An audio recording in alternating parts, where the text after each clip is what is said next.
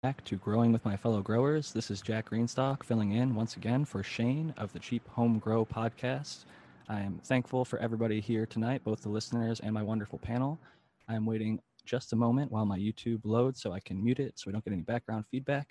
And then I'm going to introduce my panelists, starting first with Spartan Grown. Go ahead, Spartan. What's up, everybody? Happy to see you. Happy to be here for our church. And you can find me on Instagram at Spartan Grown, or you can find me on YouTube at the Michigan Grows Grow Show, right here at the Cheap Home Grow channel, or at the GML Show channel, or just Grandmaster Level channel, I think it's called. I think you are correct on that. I'm going to add Aaron the Grower now, but pass it over next to Matthew Gates.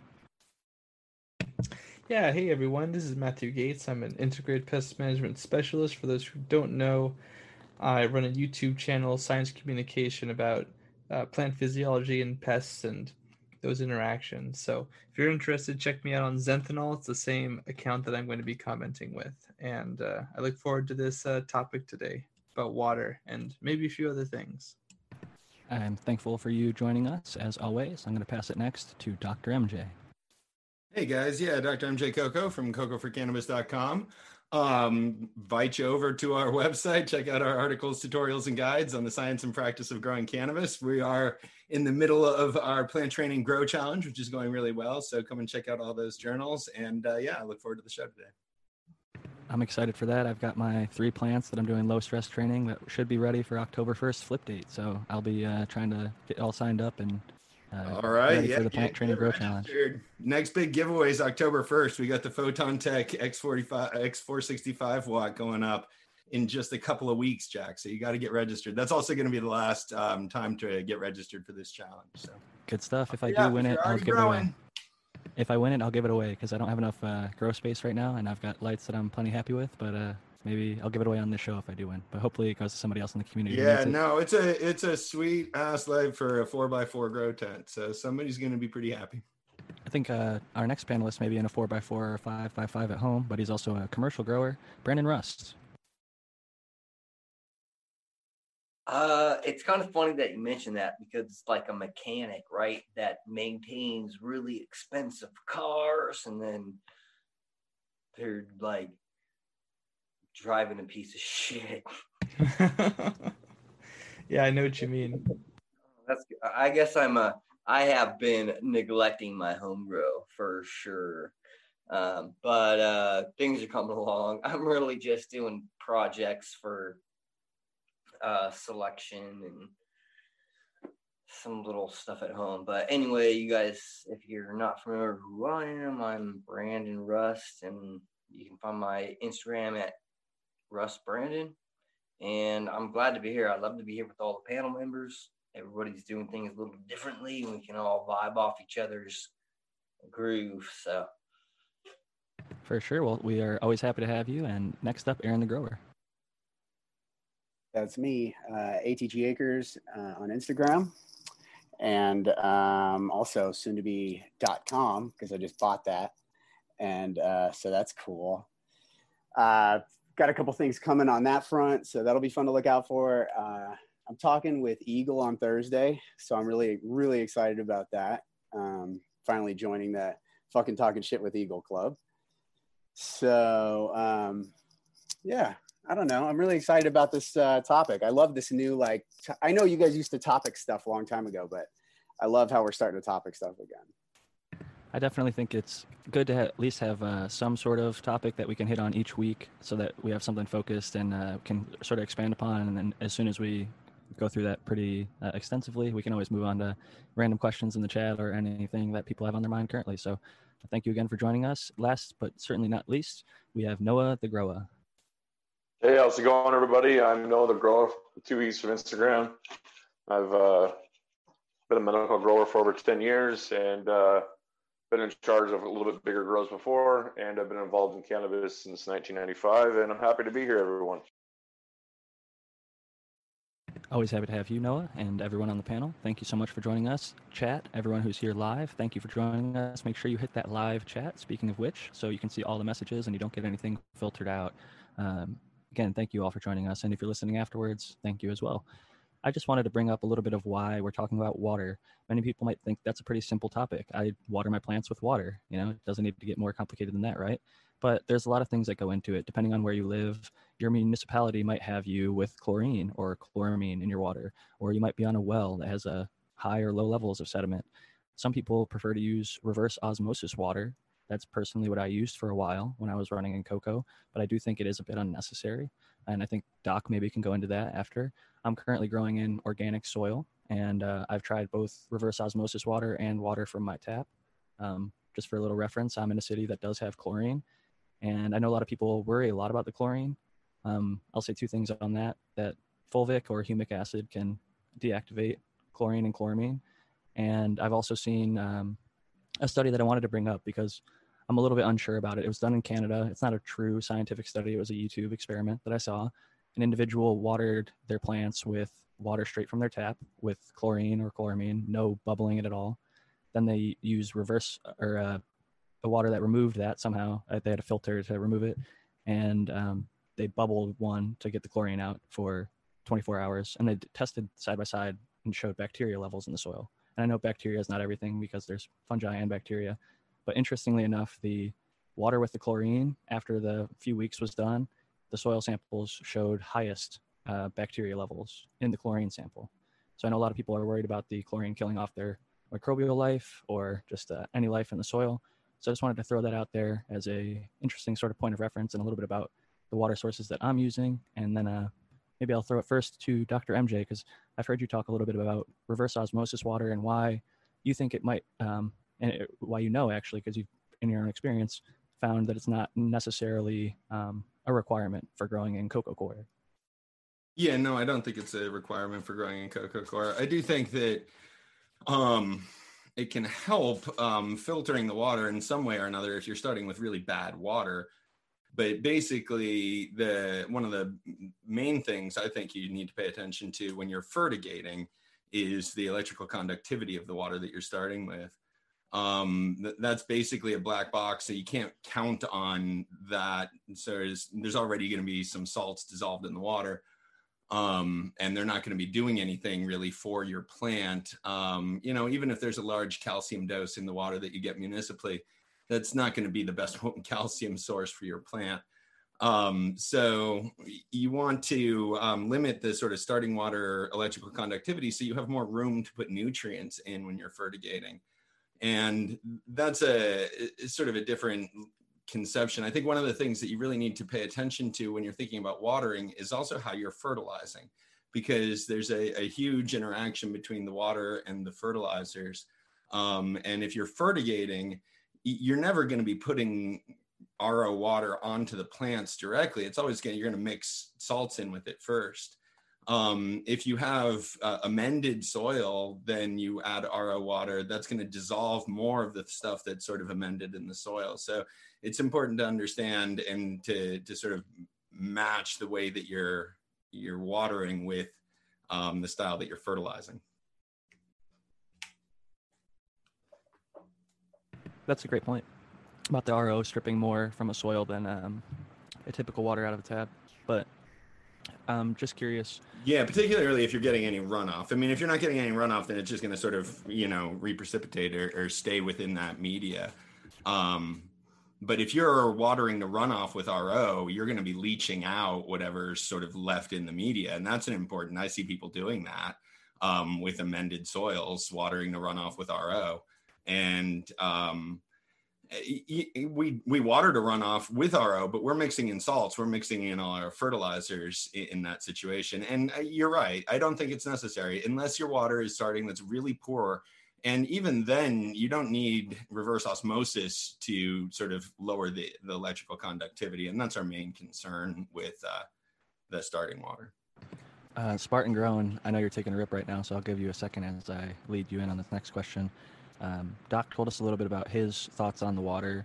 I'm curious because as we talked a bit before the show, you and Brandon both, we'll go to him next, but grow both at home and as well at a larger commercial facility. So I was curious what water you choose to use in your home grow and if that differs from the commercial grow and if there's any specific reasoning behind the water sources you're using. Yes and yes. So I use two different things. In the commercial setting, I'm in cocoa. I'm feeding synthetic nutrients. So and I'm in a commercial setting, and we want consistency. Consistency is king because everybody wants projections and numbers and be able to count on things. So it's, in my opinion, almost a necessity to get that water to zero that way, or as close to zero as possible. That way, you know every input that's in there, and you can expect the same results every time without having variables. Water sources, especially water sources on wells that aren't municipal sources, but if you're pulling from a well, the levels, the EC level, I guess you want to call it, or basically what's in the water changes depending on how full that aquifer is, or that well is that you're pulling from, depending on the time of year, depending on the minerals that are around that. So a lot of things can change. So it's so much easier to eliminate those variables right from the get-go by using an RO system in that system. Now at home, I'm organic, and I am not mixing any minerals back into the water. So to me, I'm not super concerned. I do get municipal water. I get a report every quarter or something like that. I don't care at all about chlorine. That's the least of my worries. If you have like a 5-gallon bucket full of water, you can just put your arm in it and mix it one time. And the bacteria on your arm, on your skin, is going to neutralize all that chlorine. That chlorine is going to get ate up by the bacteria on your arm. So chloramine, I would be a little more worried about. I use carbon filtration, but I don't use RO. The filter I use is called Berkey. It's Berkey, I believe. Doesn't require any power or anything like that. It's a gravity fed system with carbon filters. I can put, I believe, 6 gallons in the top res, and then it'll filter through to the bottom. There's like a spigot, and I just fill up water jugs with it. Does it produce wastewater, or is it just removing stuff in the filter? No, it's just a carbon filter. So I have to Like take those out. type. Yeah, I have to take those out and like clean them off afterwards. You don't have to do that, but that just extends the life. I've been running the same ones for 2 years. Yeah, that's exactly the kind of filtration system I'd recommend for that kind of a situation. I think going to RO, I mean, I agree with you, Spartan, with some of the benefits of RO. I don't think that the consistency suffers that much with sort of having a black box of maybe, a 50 ppm or like 100 microsiemens of electrical conductivity worth of sort of tap water stuff. And one of the things that using a tap water actually makes a lot easier is adjusting the pH. When you run RO water, there's not a lot in the water, even after we add all of our sort of fertilizers to buffer the pH, and pH can swing pretty wildly. So there are some advantages to having a little bit of tap water actually mixed in, depending on sort of how you're setting up your fertigation system. I didn't hear that last. What was that last sentence you said?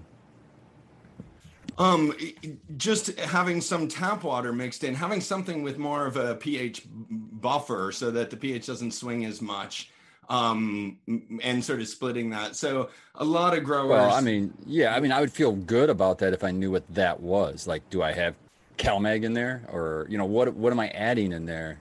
Because I mean, we got so many tests that we have to pass and everything else. Right. I mean, it's super important to know what's there. I got you. And in a commercial setting, I think you're right in terms of managing some of those things. And you guys can stay right on top of pH and sort of micro adjust pH if you need to as necessary. It's just an area that I see home growers getting into trouble. They think that RO is better. They sort of invest in RO or other really low EC water, and they end up having pH issues because the RO water is just so much more sensitive to pH adjustment.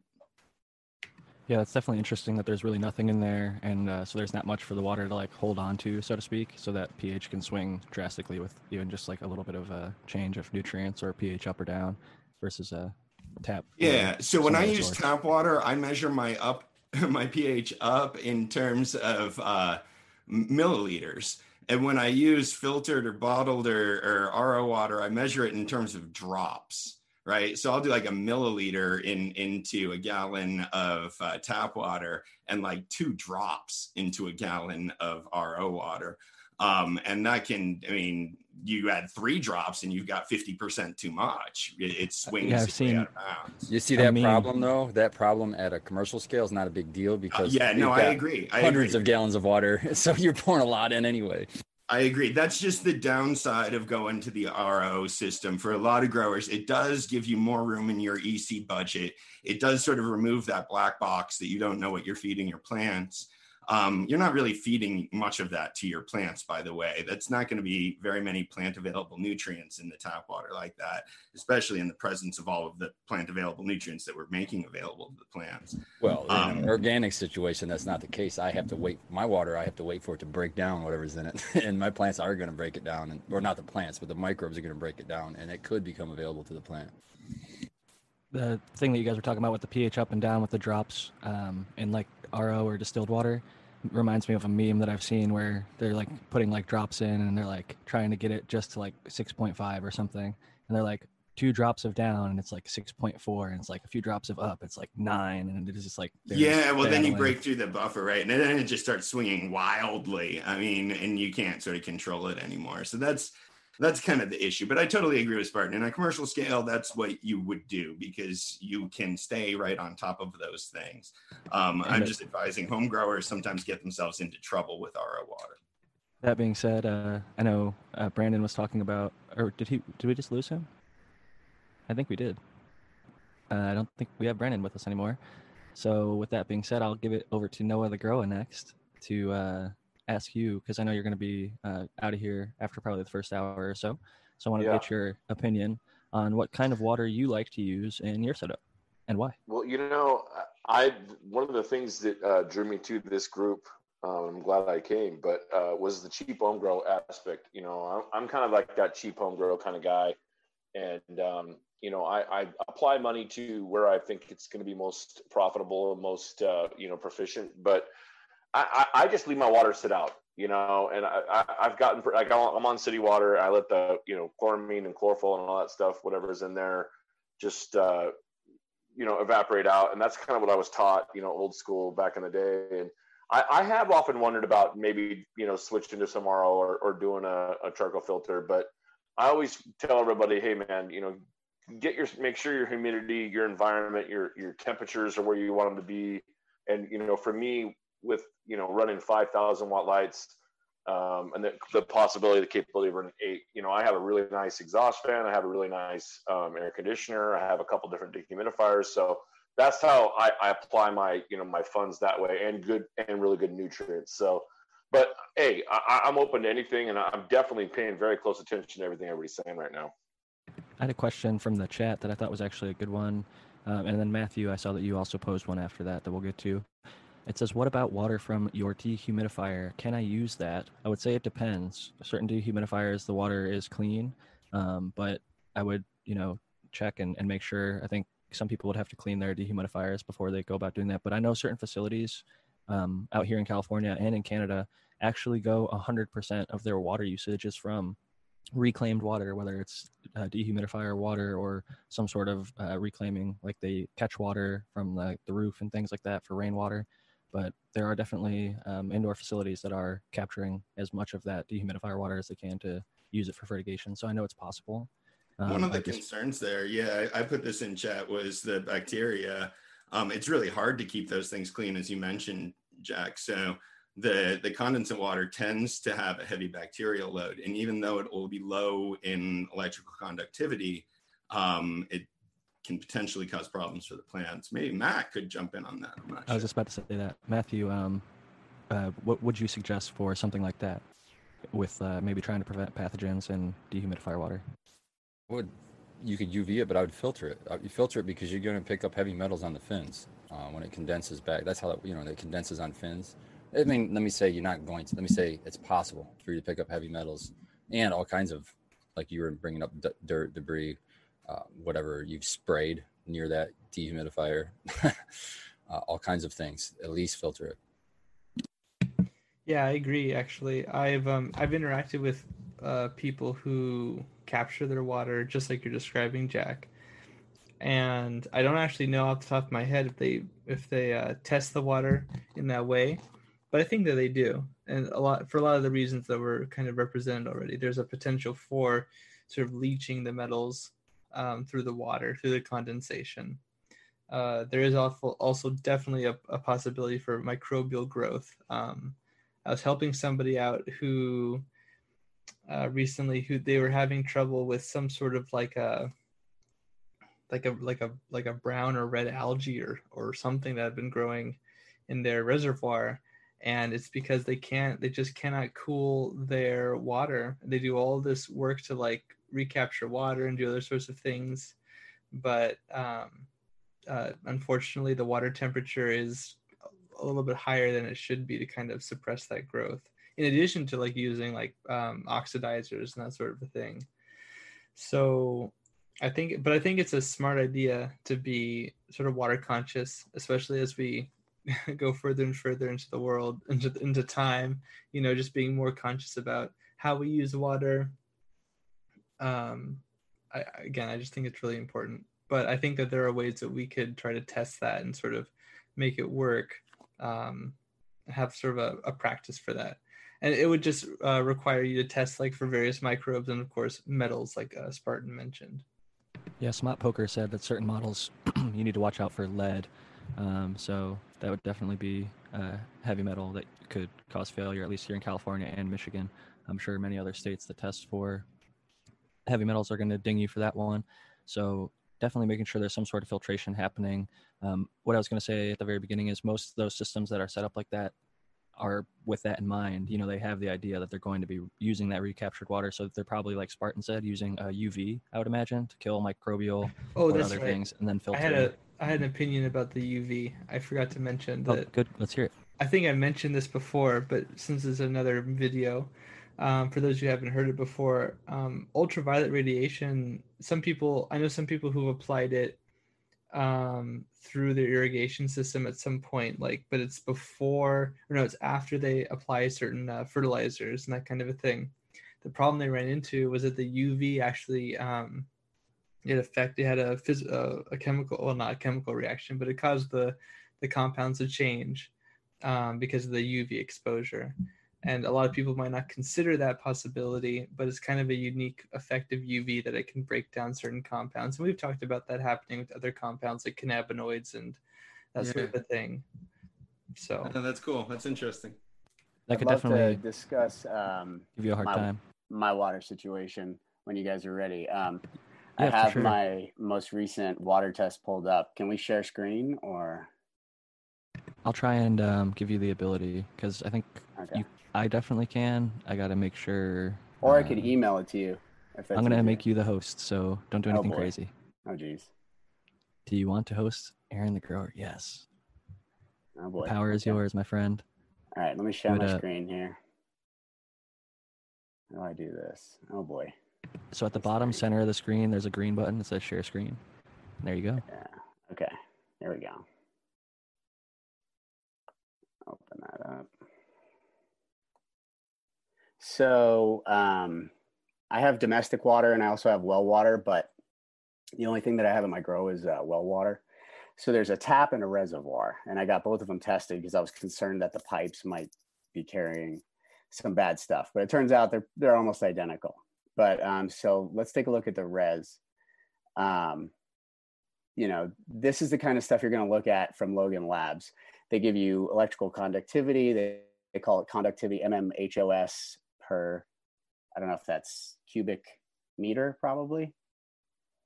I don't know what that all stands for, but this is what you would see. Isn't that? Is that mercury? It's supposed to be. No, I'm totally wrong. I'm looking. I think it's micro something per centimeter. Per centimeter. Yep. Damn you, Brandon Rust. Where are you when we need you? Anyway, so. And then like alkalinity and carbonate, bicarbonate, all this stuff is important to test for. Chlorides, sulfates, salt concentration, which is a concern. That, my level is particularly a concern. So I always like to get a little bit of runoff and push a little bit extra water through. It's millimoles per centimeter. apparently, according to PetroWiki. Okay. I believe it. So it's a way to measure a very, very small amount of electrical conductivity. Yeah. Yeah, that's millimeters, right? Or millisiemens? Is that what you said? Millimos or something. Millimos, yeah. I believe that's the same. It's like I just found out that micron, like what they use for hash, is actually the same as micrometer. Exactly. Yeah, same thing. that's why I always say micrometer. Yeah, micrometer, because Are we talking that about 0.17 is got to be well, I'll look into what those units are and what the conversion is. That's probably according to whatever I'm on, healthalberta.canada, milli equivalents per liter is what the MEQ/L stands for. What would it look like on your meter at home? Do you know? I don't know. I've seen a MEQ by L. It's way like it's a very complicated definition when I was looking it up, and I didn't really understand it. But it says an equivalent is the amount of substance that reacts with an arbitrary amount of another substance in a given chemical reaction. It's an archaic unit of measurement that was used in chemistry and biology sciences. So there you go. There you go. Like all the people who spell sulfur with the pH, living life in the 1630s. I really don't know the correct. Some stuff's archaic and some stuff is cultural, I will say. I think like Europe uses some different spellings and words than we do. They certainly do.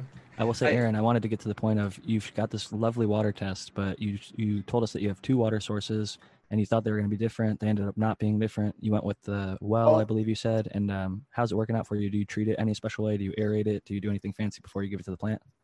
I slightly misunderstood me. I didn't test the domestic water because I don't have that at the grow.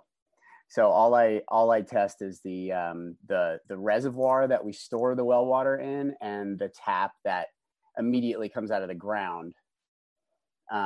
So to test a few points along the line, and that's what these 2 represent. This one that I'm on here is the tap, and the one below, below, where the hell did they go? Yeah, is the reservoir. So they're almost like identical with like a few differences, and that's.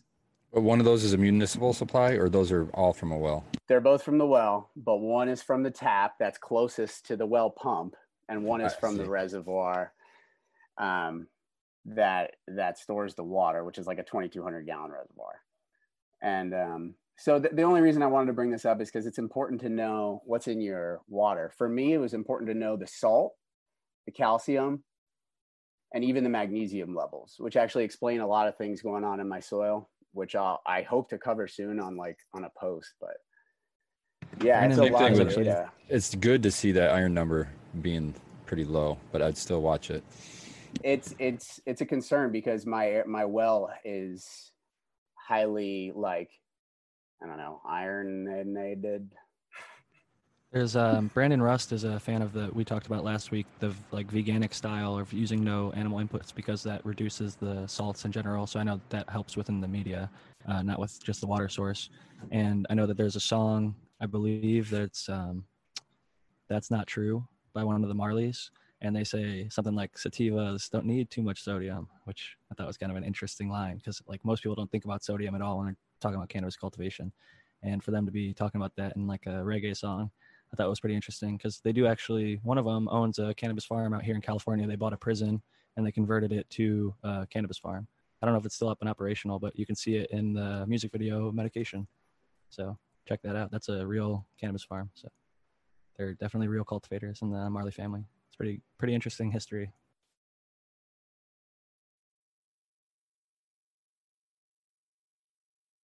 Well, we went through the panel and everybody sort of went through their different water usage. So I was curious if anybody in the chat has questions about water sources and anything related to this, and anyone on the panel, if you have final thoughts on this before we move on to a different subject. Oh, actually, Matthew, I wanted to throw it to you because like for IPM, for like foliar sprays and things like that, are there certain things? I've heard that like the pH of a certain water can matter Like I was told, I think for plant therapy, if you want to use it for pests to foliar at a certain pH, but if you want to use it for molds to foliar at a higher pH.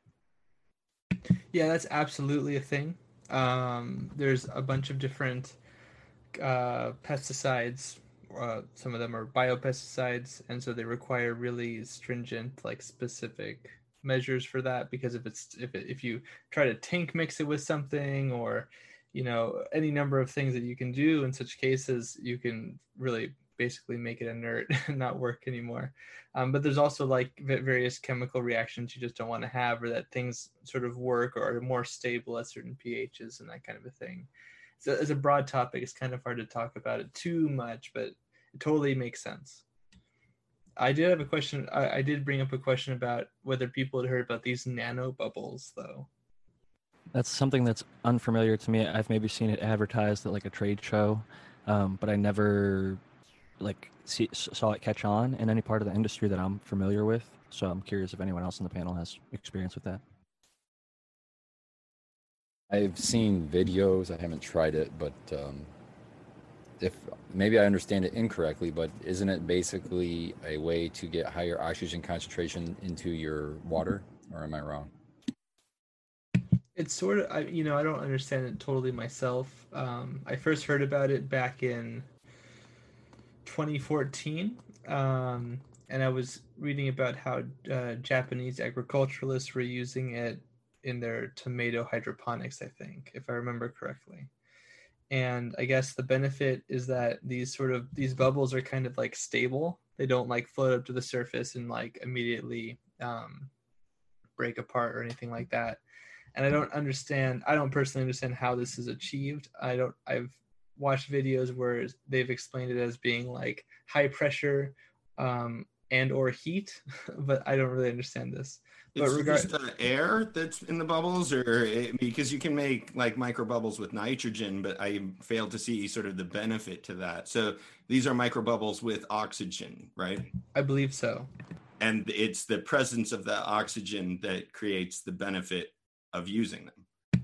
Isn't there a certain amount of nitrogen think that there's in also oxygen? a structural. So that's a good question, because I think it's kind of both depending on the application, because I guess, and again, I don't really know or understand, but I suppose that them being oxygen is important for like a reactive sort of thing. I've seen a lot of research about it using for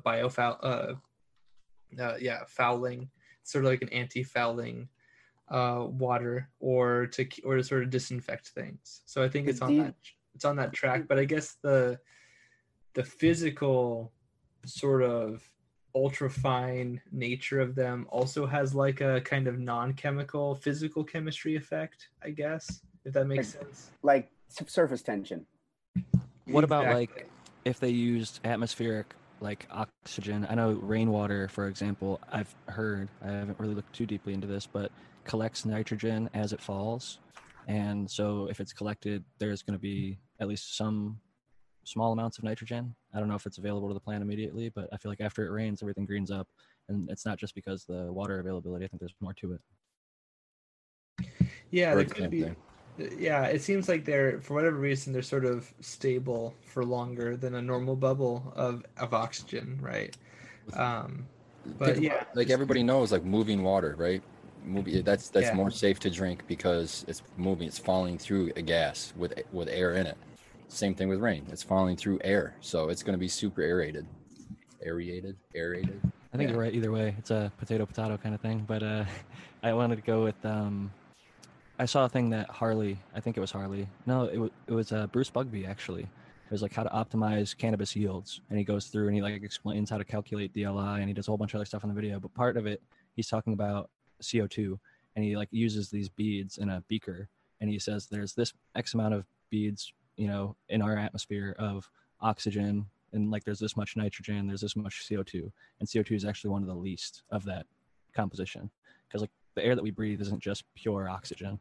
There's a bunch of other stuff in there like CO2. Yeah, no, it's actually almost entirely nitrogen. Isn't it like 70 or 80% nitrogen, something like that? Yeah, it's mostly nitrogen. That's why I was curious about the composition of the bubbles. That's what I was saying. Is it just air, like normal sort of atmospheric air, or is it just oxygen? Or is it primarily nitrogen? They can make different size stable bubbles depending on the gas that's in the bubble. And both are achievable because like an air pump like any of us have for an air stone is going to pull atmospheric. But if you buy an oxygen tank like you'd have for your grandma to get herself some oxygen because she's not able to breathe as easily, then that's going to pump pure oxygen. And I think those would both have different effects and maybe different benefits. Yeah, and then there's always the electrolysis route, which is totally possible unless you have a lot of calcium in your water. It's actually one of the routes that I'm most fascinated about in terms of oxygenating water, because you can get it at sort of a higher supersaturation of dissolved oxygen doing electrolysis than anything else. I'm also really excited about that kind of technology and using it in that sort of intelligent, clever way.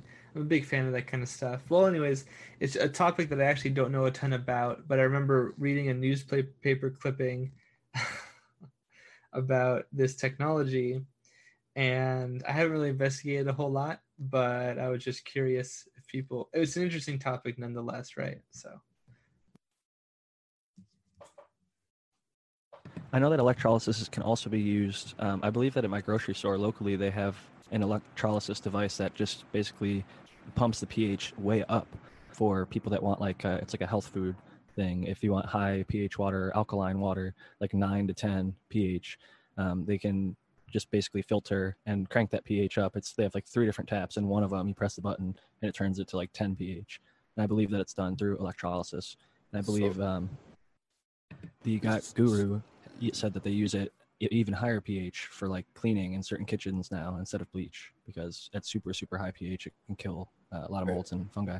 Yeah, and that's a huge area that you would want to be concerned with all of these things, is the potential impact on pH and pH stability. Spartan, I wanted to throw it to you about the thing you guys have with the ozone in the water. I know that's a pretty uncommon use, but I think it's really a clever and inventive way to use ozone in your water to basically clean up your growth.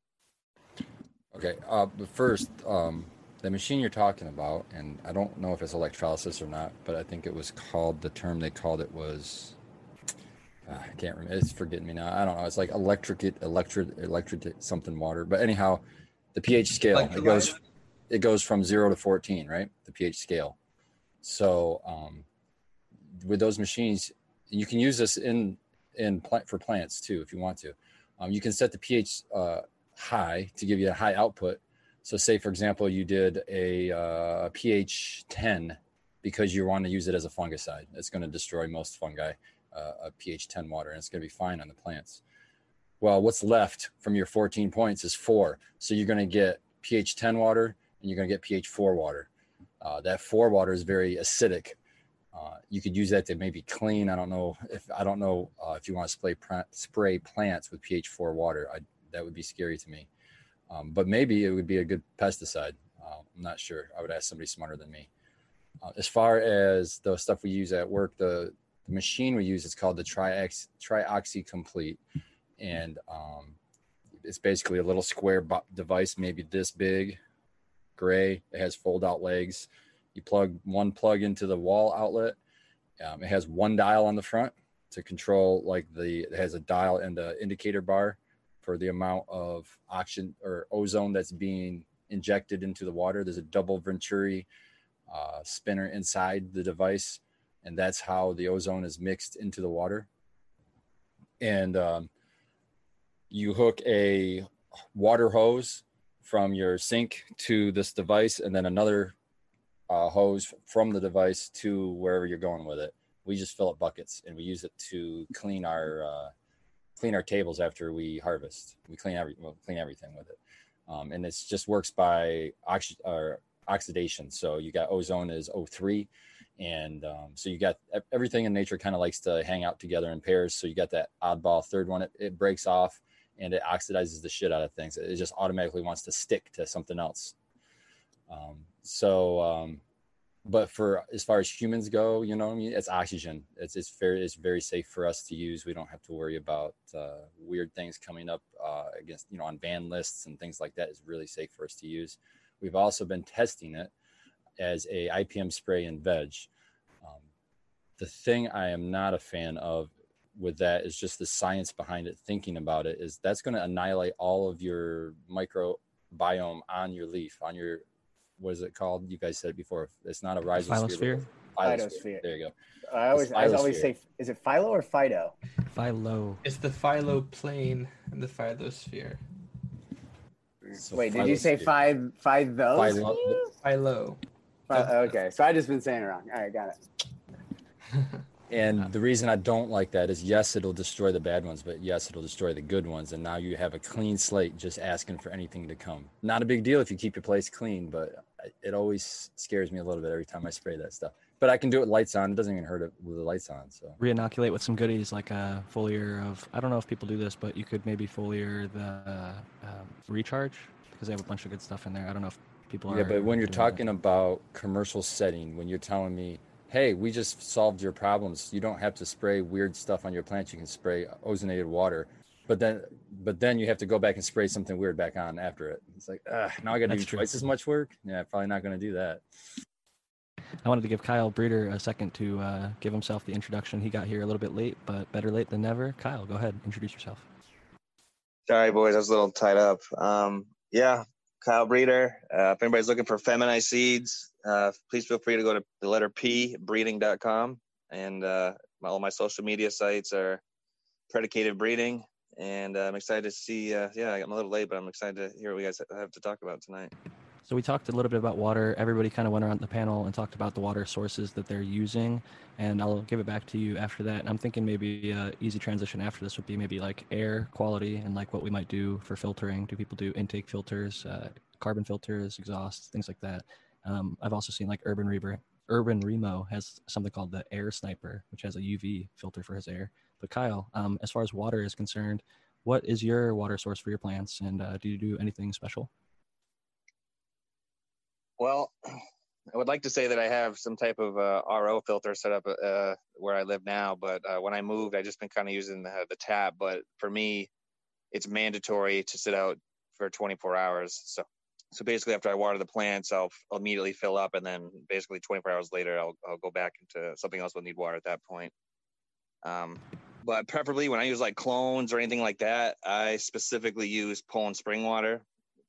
Why? I just have very good success with it. I've tried pure vapor distilled, which has 0 ppms, but man, that stuff is real finicky when you're trying to add pH to it and stuff. But it is a good, but it's also stripped of many things. So I don't know if I would suggest doing that, but it does work as well. But Poland Springs is where I kind of head to when I'm doing like isolated water projects. It's funny because you touched on like 3 or 4 of the things that we talked about earlier in the show, but I'm glad that you have similar thoughts on some of the comments that we made earlier about pH and swings and things like that with the 0 ppm water. And we actually mentioned something that might make you feel better is Dr. Coco was saying how he and many people feel that you can be successful and just fine without using RO water. And it's not absolutely mandatory, especially for the home grower. You can get by with using your tap if it's reasonable. I agree. Noah the grower, you got a hand up over there. I know you got to be going here pretty soon. I want to give you an opportunity to jump in. I had a question. Sorry to cut you off there. Yeah, I have a question. I'm wondering what the panel thinks would be a good option for a cheap home grow approach from filtering water. Just because I've had questions about it myself and have been curious about maybe kind of upgrading my water situation. Eagle Gardens has a good one I like. He uses those RV filters, which filter out like sediment and chlorine, and they act really quickly. He has it right on a hose, and he can fill up buckets and buckets. It doesn't have a ton of waste. They're pretty quick. I know that there's also like the Boogie Brew has those filters, a bunch of different things that can just twist onto a hose and have a fairly decent effect. But I'm open to hearing thoughts from anyone else in the panel. Well, would like maybe you could like everything maybe you could give me a link to those things, Jack, in our Instagram chat there, and then I'm curious to see what everybody has to say. I kind of just do like the invest in upfront, so I don't have to pay ever again on it, and that's what I did with my filter. It's just that Berkey water filter. You can get them on Amazon. You can get them everywhere, but you can get different sizes. I got the biggest one I could find, and I haven't had to. I mean, I filled it up with filters, which was expensive. The filters are expensive. But I just reuse the filters. I just clean them. and then just reuse them. So I don't have to pay for anything else after the initial investment. And I might have paid maybe a couple $100 total with all the filters. It might be $300 with all the filters and the unit. But you can get away with. I started out with just 2 filters. That's what I could afford. And then every year with my tax returns, I got 2 more filters. And so now I think I have 6. Spartan, have you heard of Live or Live Pristine filters? A buddy of mine, Set It, Forget It Organic on Instagram sent me this actually like yesterday. It's kind of relevant. I'm glad he did. Where he said it's sort of like RO, but basically, let's see. Hydro water filter. It's the only filter that gets rid of. It also restructures your water and adds electrolyte salts back in that used to be in our water before all the pollution. Magnesium bicarbonate, calcium bicarbonate, potassium bicarbonate, sodium bicarbonate, and silica. Some of the best water you can drink and feed to your plants. pH is also on point. And he sent me the link. I think it's like livepristine.com if anybody wants to check it out. This scares me with all of the. I was on board until you started adding stuff back into my water. Now I'm. That's not what you get a filter for. If you're putting tap water back into your RO, it's essentially what you're doing. This thing, I think, just takes that step out where you don't have to worry about your RO being aggressive in terms of like stripping. Yeah, but it's talking about structured water, and that's still one of those things that is kind of far out there in left field. I mean, that's what do you mean? Water. It said just structures your water. You said one of the only filters that will structure your water. Yeah. I don't know what that means. Hydrologic, small boy. Shout out to Sourdies Altangi. Sorry. There's a thing about where like they freeze it or something, and they can show you its actual different structure from water that's moving as compared to water that isn't. So like water, like they'll put rocks in a tube and run water through it and say, now that's better. It's structured rather than just running freely through a tube. Does it add to like the paramagnetivity or something? I'm not. Is there something? I didn't buy into the magic of it. It got way into the it's just magic happens and then it's this and then that's where we call that. I just lose interest. We call that in science called PFM. It's pure fucking magic. Yeah, what manner of witchcraft is this? There's a non-witchcraft filter that's affordable, the Hydrologic Small Boy. Shout out to Sourdies Altangi in the chat who recommended that. I've also heard the Dude Grows, Scotty Real, recommends the Small Boy filter quite often. So if there's some growers that are using them with success, I think that it's great to put out the names of those brands to make it known to the cheap home grow community, because you don't have to spend big bucks to get an effective filter. Some of them are definitely cost effective and also effective for your garden. And I've actually seen a lot of people have a ton of success going straight from their tap without aerating it, without bubbling it, but that's in a soil setup. And like I mentioned earlier, if you do have chloramine, one of the big simple ones is humic or fulvic acid will neutralize it. And if you're in soil, that's like, even if you're in cocoa, humic and fulvic acid are extremely beneficial. So definitely want to look into those things.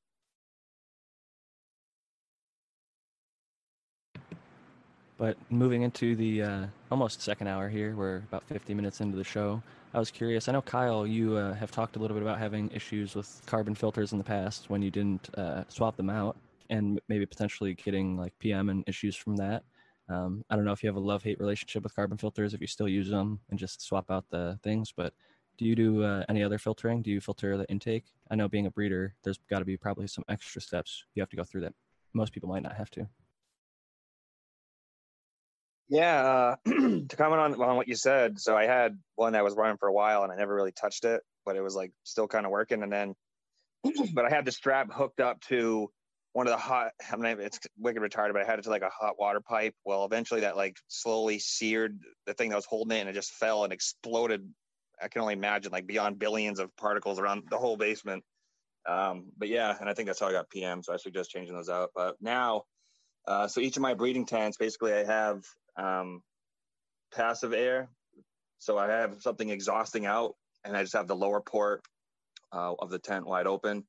So it's pulling, whatever cold air from outside into that tent, and it just forces everything up and out. And then on the edge, leaving that tent, I have a carbon filter for every single tent that I have. And I mean, it's pretty damn accurate. I know people say you can't breed multiple tents and not be like, honestly say that like a couple grains maybe went somewhere, not really, but I mean it's pretty damn accurate the way I do it, as long as you do it one at a time and spray stuff down with water and stuff like that. And then what I did buy recently, which I'm absolutely in love with, is that I have a video of it. It's basically, and I've been wanting to invent it, they just haven't had it, but I finally started at the grocery store. Is basically like a portable filter. So you just basically duct from your window to this filter, and then there's a screen that pulls up and out, and then you can replace that, and then basically you add another hose to that to your intake, wherever that may be, and basically so I have like fresh outside air coming into my tents, and the plants are like radically loving it versus me just kind of rotating through the stagnant air in the room, which a lot of people do, and it's fine, but it's just I just noticed a dramatic improvement with that. So I would suggest looking into it. What's the name of that little portable filter you use? Because this air quality by me is terrible with the fires. Look up HEPA box filter, HEPA intake box. Or go down and buy a box fan and buy a fucking furnace filter and tape it to it. Well, dude, I mean, I was thinking about throwing up an old charcoal filter but it sounds like a jet engine with a 450 CFM like plugged into it, just running in the room. That would do it. That would do something at least. It'd be better than nothing. But I can't, I'm talking about from my like newborns. Like, I've seen them boxes he's talking. Oh, I see what you're saying. Yeah. Yeah. So it's just like a box that you can slide a HEPA filter into that basically filters the air coming from his outdoor going to his indoor. And actually, I was going to say Aficionado actually uses those for all of his breeding tents. So instead of having those things open that you're talking about, Kyle, at the bottom of the tent, he tapes all of them over, and then he has one of those filters on every intake. So that way he can know there's literally no pollen coming in or going out of that tent unless it's being zipped open and he's doing collection right at that moment. So there's definitely good practices like that to avoid whether it's pollen or, insects, PM, or things like that. I wanted to bring that up. I mean, the HEPA filters are going to be a huge expense for most growers, and I don't think they're necessary unless you're trying to control pollen and you're engaged in a breeding project or something and there is pollen around. I think that if you're dealing with sort of particulate matter or pests or other things like that, any kind of intake filter should be able to sort of remove most of that. I mean, I just use a silly fabric pot over my intake duct that prevents any sort of pests from coming in or most of the dust. It gets really filthy. I have to change them actually quite a bit. But yeah, if you're doing a breeding project, I think HEPA filtration is important. I just didn't want to like home growers to get the impression that we thought HEPA filtration was important just to keep the air and the grow space clean. No, I agree with that. But for breeding purposes, it's definitely worth $50 or whatever, I think, per tent to avoid cross-contamination. But well, like that's per filter. I mean, if you run a HEPA filter system, you have to change the filters quite regularly, and it's the filters themselves that are expensive. So yeah. Can filter, intake filter, removes 95% of bugs, mold. I remember, I feel like you posted about this, Kyle. Did you post about this a while ago? I feel like I saw this already. Yeah, I've been wanting to pull from outside air. I was like, why can't someone just invent like a mini filter? And I started at the grocery store and I just jumped right on it. They have different sizes, 4, 6, 8 inch, whatever you have going on. But can filters. But you can literally just fab up your own. I mean, yeah, all you got to do is make And I suggest the black fabric pot. It's a good material. It allows a lot of air to pass through it. It blocks almost all of the light. So you can use that during the flowering period. At least I do. Aaron, to your point earlier about fires, MERV filters, MERV. MERV, I think 16 is the highest rating. They're not very expensive, and they're meant for filtering smoke, in particular out of air. Firefighters actually use them when they don't have the full face mask going over, for if it's not that extreme of a scenario. Like I got a bandana that's helps filter out smoke, and it uses a MERV 13 style filtration. So those do, if you want to filter the intake to your house. I know that like AQI, I don't know if we talked about this last week, but there's air quality index. And if it's over 100, anybody who's got sensitivity starts to have issues. And it's been that here in California many days because of all the fires. So shout out to the California firefighters and firefighters all over the country battling, because that's a tough job. And like Brandon rightfully pointed out, some of those guys are inmates in the California prison system. Guys are inmates. Many, yeah. Many of them. But one of the things I wanted to bring up real quick, and it's kind of going back on the water thing, but I just remembered a cool trick to do if you have an RO system already and you're having to replace the RO filters a lot because your water's terrible. You can install another like sediment filter pre-RO. That way you can really extend the life of your RO filter by, that first sediment filter is really taking the brunt of the damage. And those are a hell of a lot cheaper to replace than an RO filter. So do a double sediment or something like that. Or, you can be as creative as you want to be. It increases speed. Makes sense for you. Speed too. So when it takes out all that junk with the first filter, it's a lot quicker to do the processing of the RO. So it'll both increase the speed that you're getting your RO and extend the life of the filter. And like you said, there's much cheaper options that can take most of the junk out. We got through Kyle as far as air filtering goes. Spartan, I know at the commercial end, you guys probably are going through some sort of IPM routine with your air. Do you guys have fresh air intake from outside, or how are you guys going about maintaining or managing your air? We have sealed rooms, and we have supplemental CO2, which is automatically filled. We don't even mess with it. It's just automatically, once the level's low enough, they get a wireless signal and they come and they fill it back up. So we never out of CO2. Inside of our grow rooms are all our HVAC and all of our dehumidifiers. They're hung really high above everything. The reason I bring that up is all of those have filters on them, and those are all changed every cycle. After harvest, the next day we go up and we change every filter. So the air is constantly being cycled through the HVAC and being filtered that way with the filtration that's on those. Thank you very much. That's something I think most facilities are not going to take the time to do, but when you have such strict testing for microbial counts like you do in Michigan, when you guys were medical, I think you're transitioning towards the rec side, which allows you a little bit higher counts. But we're both. We're running flower for both, so we just keep everything at medical level, and it's easy. That's the smart way to do it. I mean, if you can pass the most stringent testing, that's always a good place to be, because especially right now in both California and the Michigan markets, I know there's probably other markets that are similar to this. If the testing is hard and there's only so much flower on the market, being able to pass testing immediately gives your stuff value. And if you grow good stuff that pass testing, it's like puts you in a whole nother, echelon of quality.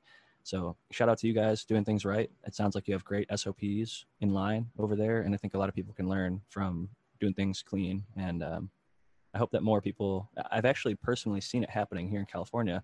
At the very beginning of legalization, so few people were able to put any flower on the market, let alone high quality flower. And over the last few years, there's finally, I'd say it used to be like 5 out of 100 were somewhat quality. And now I'd say maybe like 10 to 15 out of 100 are quality. And I know it doesn't seem like a huge difference, but it's like double the amount are getting to that point that as a home grower, like, oh, you know what, this is actually satisfying. It's overpriced, but it's satisfying quality. So if somebody, that's all they have access to, at least they can get something that's pretty good. I wanted to go over to Matthew and ask you, I know there's a lot of different avenues to go about. So I would say if somebody was setting up like a greenhouse and they were trying to do like a hybrid style or something like that, what would be your tips for somebody doing something like that? Actually, you know what? This is cheap home grow. Let's do the home grow. What do you think an appropriate level of air filtration would be for the home grow level? From like a pest mitigation standpoint? Yeah, I mean, either pests, both like Kyle had a situation where he's trying to bring in fresh air and he got that can filter for pests, but also is there any risk of mold? And like, would you ever suggest something like, I know at the higher levels, like I said, Urban Remo has something called an air sniper, where his air filter basically has a UV in it, and then it runs through that and it cycles that out to the rest of the grow area. So I know that probably seems like a little bit overkill for home grow, but I'm curious your thoughts. No, I've said it before in other sessions, and I'll say it here too. I'm a huge fan of the sort of neat technological exploitations, I guess you could say. Ultraviolet light being one of them. Just harnessing the fact that UV can be very helpful as a disinfectant. And it's a non-chemical way to disinfect things, so there's a lot of value inherently in that, especially people who might be sensitive to such things or just want to avoid them in general. Of course, there are disadvantages, right? yeah, they both require coverage, but having a UV light affecting a filter, I think there's a lot of benefits there because that's a place where things will get caught up, of course. And even like now most people think of like spores or various microbes, bacteria, fungi, that kind of thing. But a lot of microarthropods can be very susceptible to UV radiation. And I've mentioned already that this is why like spider mites and thrips and aphids and a lot of other insects like to stay underneath the leaves. It's not the only reason. There's also a lot of sort of predator mitigation and that kind of a thing, just to not be visible. But the UV radiation does take a toll, and it's toxic. It's toxic to us too, and too much, right? That's important to mention. I wanted to shout out Cheap Home Grow. Shane is in the chat. That's not me typing from his account. That is actually Shane saying what's up to everybody. So cool to see you, Shane. We were actually talking about you in the pre-show. So happy that you joined us this evening. I wanted to go back to a point I made earlier about expense, because this is the Cheap Home Grow, and I mentioned that the MERV filters, or the HEPA filters, the thing that I was talking about was actually a 6-pack of filters for $50, and they're 20 by 20 by 1, and the 1 inch is just like the width of the filter. So I think that makes it a little bit more affordable if, like I said, for the hobby breeder, somebody who's got a few tents who wants to do more than one breeding project, getting those types of filters is a benefit. But if you're just trying to avoid pests, I think a fabric pot or a simple MERV filter would be more than enough to be effective. I also want to say that it's a different kind of air filtration. It's a much more coarser air filtration, but insect screens are also really great. Whether you're outdoors and even indoors, honestly, if you want to like put some extra insect screen like in a place or just around the plant or something like this. Especially if you're in a closed off area, that can seem like overkill, but I just feel like if you really wanted to be secure, you could definitely make it work. And I've seen it work firsthand. As soon as Sequence this year told me he found his first caterpillar, I said, how are they getting in there? What hole is in your greenhouse? And we figured it out that it was his intake. Put some insect screen on there, and that he did. They couldn't. It was a weird, the way that it was set up. They had to fabricate their own like way to cover it, but they got it done, and they didn't have any other problems after that with the caterpillars. So sometimes the simplest solution is the best solution, just a physical barrier. I completely agree. It's the best advantage that we have against like moths. They're like big, and bigger ones at least are kind of cumbersome, and they can't get through a small little screen, and that's it. It's a great way to exclude them. And along the same lines, one of the things that I noticed, I would say that's a common thing that people are, I think, missing, is you can use your fans in your grow room to be a barrier for pests too. Anyways, flying pests. So think of the areas where your plants aren't, between your plants and your lights, or below where you prune to the soil level. Sometimes I'll see it in one place or the other. I like both. I like airflow above the plant and below the plant. And that way, if you get, say, a fungus gnat, it's going to hit that band of when the oscillating fan hits that way, and it's going to blow him who knows where. Hopefully it'll break his wing or something. I don't know. But that's my thought on it. And I think it really helps with keeping insects down, and it helps the moisture, the very top surface of it, be a little bit drier, so you don't really attract that kind of thing, fungus gnats and stuff like that. I just really like airflow. I definitely echo that sentiment. I couldn't agree more. I have in my room, I have 3 oscillating fans in between my canopy and my hoods, and I have 3 different box fans pointed at different angles underneath the canopy. I think you hit it right on the head there, Spartan. I think airflow it's one of the most underrated parts about growing, I think. But I got to get out of here. I got a family thing. I'm Noah the Grower from Instagram, and you guys have a good show. I'll see you guys all next week. Our love, Noah. Hey, man. You too, man.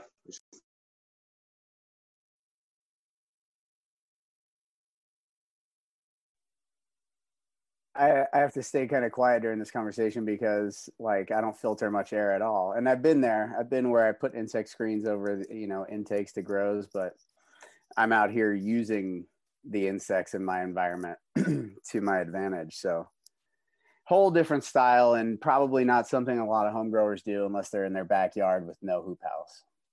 There's still things you can do. For example, like you can put those bug traps up.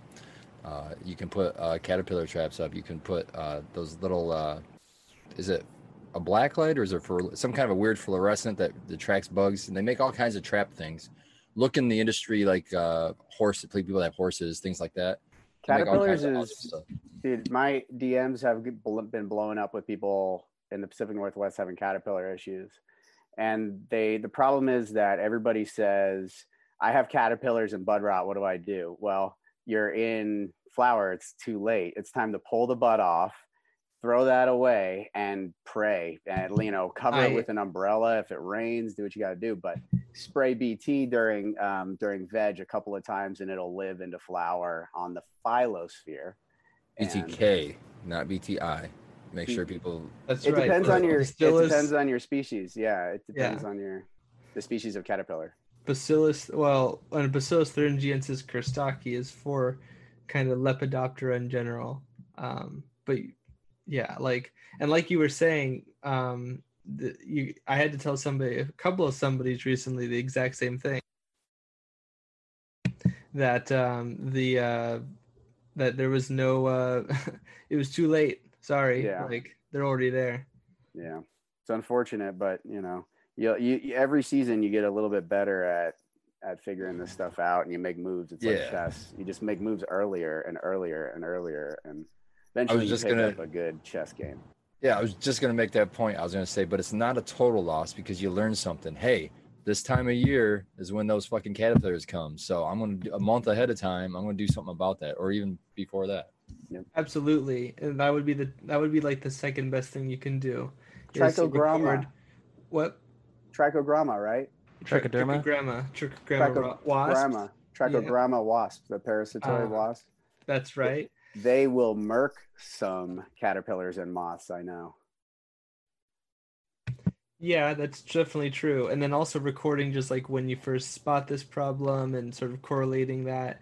And then, like Spartan saying, kind of take a healthy amount of time before, maybe a month or two, to really get into whatever it takes for you to sort of materialize all the resources you need to attack that objective. So like mesh screening, for example, and applying the right biopesticides or biocontrol agents in general. It's a big important thing to do. Matthew, I've mentioned in the past for this type of pest the tanglefoot, but I don't know if I've ever actually heard your opinion on that. It's basically an organic, like a little sticky substance that you can wrap around the base of the stalk for a lot of crawling and pests like that. So if the caterpillars aren't from like trees nearby, which Spartan always warns people outdoor and in greenhouses to try to avoid if you can, but if it's not from that, an air situation, do you think that the tanglefoot plus like a BTK might be effective? You mean like BTK might be by itself, but tanglefoot, like indoor? Any situation, I guess, like in Aaron's situation, he's a light type greenhouse. You're thinking the problem is that you're thinking the egg comes before the chicken, but the chicken has to lay that egg. So it's the moth, it's the moth or the flyer that lays the eggs on the plant. It's laying it on the plant, and it's hatched right there. So that's right. It's not going to help it. Well, it's half right. So a lot of caterpillars grow. There's a bunch of different kinds of caterpillars. A lot of them are generalists. A lot of the ones that we're dealing with in cannabis are kind of generalistic, like the tobacco budworm moth. I think there are other Helicoverpa species that might also affect cannabis that escape my mind. I just found a fall armyworm, which is all the armyworms are Noctuidae, and they're in the Spodoptera genus. And they're a big thing. They're big generalists, and a lot of those larger caterpillars, like the armyworms, for example, they will move from one plant to another plant. Either they get disturbed and they drop off, and then they travel across the ground, and then find another plant and go up it. In that way, maybe a tanglefoot can be helpful. But Spartan's right. Like it's the keeping the oviposition from happening in the first place aerially. That's the really number one objective to take care of, because some caterpillars don't have that behavior type. A lot of Matthew, them don't. I had a follow up for that then, because the guy I learned from was Mel Frank, just a simple, he used 2 steps, but he never says the full thing. He says BT, so maybe he used BTK and BTI. We used BTK and Tanglefoot, and that got rid of our caterpillar issues. But I guess it was probably the PTK in this situation. I never thought that they were flying to it. I was like, oh, it got rid of the problem, and so I don't worry about it anymore. The problem's gone. But I got a buddy who swears by Tanglefoot, and he says like almost all of his, you know, ground-based bugs are prevented. But my thing is, like, I don't know what is necessarily, me personally, I've never used it, so I don't know what's in it. I don't know if I can have it interacting with my soil microbes and, you know, stuff like that. It's like a boogery like material, I guess. It's like a slime, and you can wrap it around the stalk, like maybe a few inches up from your soil, but a few inches down from where your first leaves are. So it acts as like basically like a barrier between whatever would try and climb up your stalk, and it does catch a bunch of junk. You'd apply it to like the trunk kind of the tree. It's for trees, I think. What's in originally it? It's all organic. I know that. Tanglefoot plant, I think. Oh yeah, Tanglefoot is the plant it comes from. That's why it's called Tanglefoot. So it's a natural substance. It's clean, something that you would see in like a Clean Green certified garden, I think. I like it for, I haven't used it, but I like the idea of it for mites, especially things like that. Even though they can come in on the air too, but anything that's crawling up the stem, I like the idea. But it's kind of on the same flow of thought, we'll say. I'm going to take you into Spartan's organic fucking ponderings, but this is just a crazy thought. Even though this isn't really applicable indoor, but it is outdoor. Don't always kill things that you think are detrimental. I made the mistake one time, I'm going to tell you, and you can learn along with me. I was out in picking tomatoes, and I seen a tomato hornworm. And I hate those fucking things, man. They're so fucking gross to me. They just creep me out. And they I swear they half scream when you kill them. But anyhow, I went and I killed this one, but at first I looked at it and he had a bunch of like growths on its back. It looked like eggs almost on its back. I'm like, oh my God, this thing is extra disgusting. So, I just killed it. You know what I mean? I got the fuck out of there and I killed it. Then I came in, I was curious. I came in and looked. Those are parasitic wasp eggs on its back. If I would have left it alive and just like maybe taken a leaf off of it or whatever and got it away from my plant so it couldn't do much danger, I could have helped myself by leaving it alive. So yeah, just make sure you know what the hell you're doing when you do things. I'm a huge advocate of that. I'll definitely echo that, 100-fold, that people should become familiar with the arthropods that they come across, really any life that you come across. Find out what it is first, identify first before you kill it. So many people I've had to tell, err on the side of caution, understandable, but people are like, what's this? Oh, I killed it already, just to find out it's a beneficial predator or an indication that you might even have a problem or that they're attracted maybe, just the observation itself has a lot of information that you can kind of use if you know how and why. It's especially bad when someone gets nuclear on it when it's a beneficial. Like they use something like a nasty treatment, like something that they probably shouldn't have used. And they're like, oh, I got to kill it. And then they just pull out all the stops and turns out like, oh yeah, that was actually something that'd be good for you. So with fire, just go with fire. I do like the sometimes better safe than sorry approach, but it's good to identify what you're dealing with always and know what you're fighting because it makes it a lot easier to deal with, right? And tomato hornworms, they sizzle if you throw them in fire, just let you know. You know way too much about killing these things, dude. I don't like them, man. I don't like them. What word do they scream while you're chopping them in half? It's just scream. It's like a hissy scream noise. I don't know. But I feel bad about it. I don't love it, but I feel bad about it. But still, I mean, I'm not going to let them eat my food. And that's what it all comes down to, right? I mean, that's probably why it kind of hisses. Fun fact, the caterpillar body requires it to be as big as it is and to eat as much as it does. It's kind of meant to get, a lot of caterpillars anyways are meant to eat a whole lot. That's their big adaptation, is that they grow really fast and that they constantly eat, and they process what they eat really well. And so that all that pressure kind of keeps them stable almost as well. There's a lot of other things. There's like an endoskeleton, but when you rupture that, it's like a cell, man. You lyse it, everything's coming out.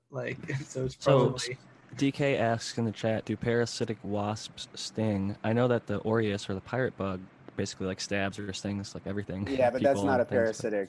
But what about the parasitic wasps, no. Matthew or Aaron? None of them? Yeah, they do sting. You mean people or what? Yeah, What like a human. exactly do you I'm mean? presuming DK is asking for the gardener and the cultivators if they can get stung by their own parasitic wasps. No, I don't think I've ever heard of that. There might be some species that I'm just not aware of, but I don't think They're a I've lot ever heard of. smaller than I'd Yeah. expect too. When I hear parasitic wasp, I think of like a normal wasp, and so as like a person coming from like a non entomology perspective, you might think, oh, parasitic wasp, I'm going to have basically bees flying around attacking these little things, but really they're these tiny little bugs, often like really really small, and it's crazy. Like if you watch them up close, what they do, it's really amazing and impressive. There's even some cool diagrams of like them. I think ovum depositing. I'm probably mispronouncing, but that process, they've documented it really well, and it's fascinating to witness those types of things. Those are the most fun for me to apply. I love parasitic wasps. We have only had them once in a while because they're expensive, and but we only use them when we have like an actual issue or something. But I love it, man. I just picture them as fighter jets flying through the grow room, dude.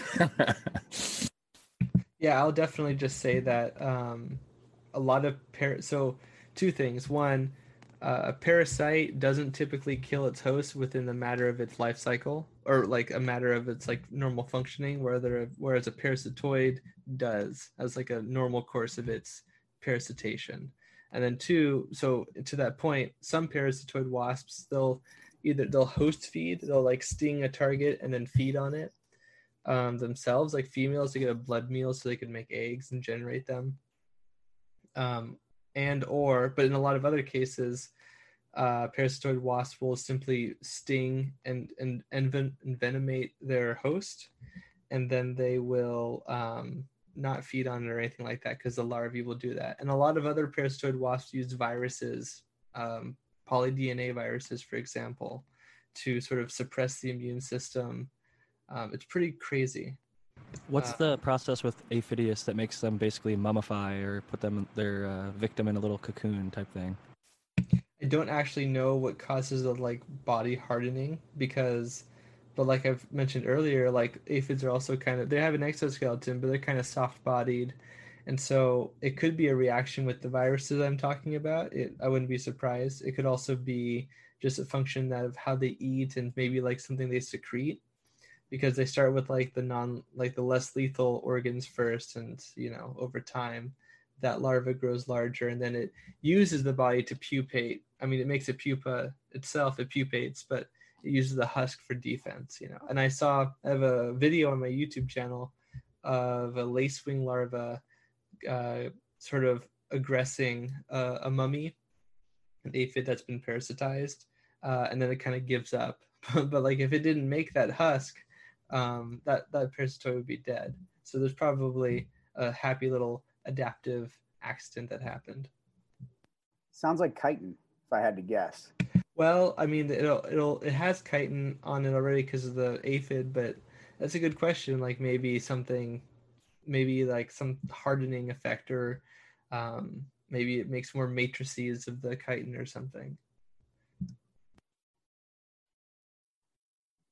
I want to shout out Chet. First of all, I want to shout out the American one who was able to work past his internet issues to get in here. But and then somebody was killing me in chat. Who was it? Smart Poker said, talking about the wasp in the grow room. He says, it's going to be hard in my bee suit for fertigation and training. No, dude, you're good. These things look more like flies, man. They're like, even beekeepers don't often wear bee suits. My buddy, my barber, Very he's a true. beekeeper. He doesn't wear a bee suit almost If ever. If you don't rarely. fuck with them, they won't fuck with you. I have a question towards at Zenthanola.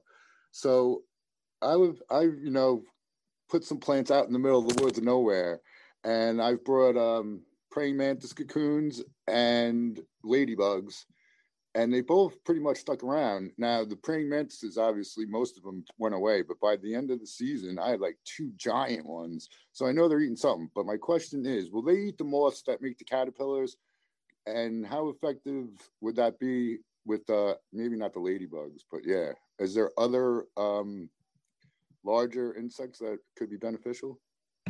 Yeah, so like that would be commercially available, not a whole lot. I don't think praying mantises are very good biocontrols for a lot of things. They definitely will eat, like would you say, like moths and I've seen them hang around, like if you have a light fixture or maybe a trap, and then the mantids will be attracted to the light, and then so will the moths, and so I see that can be kind of a bloodbath.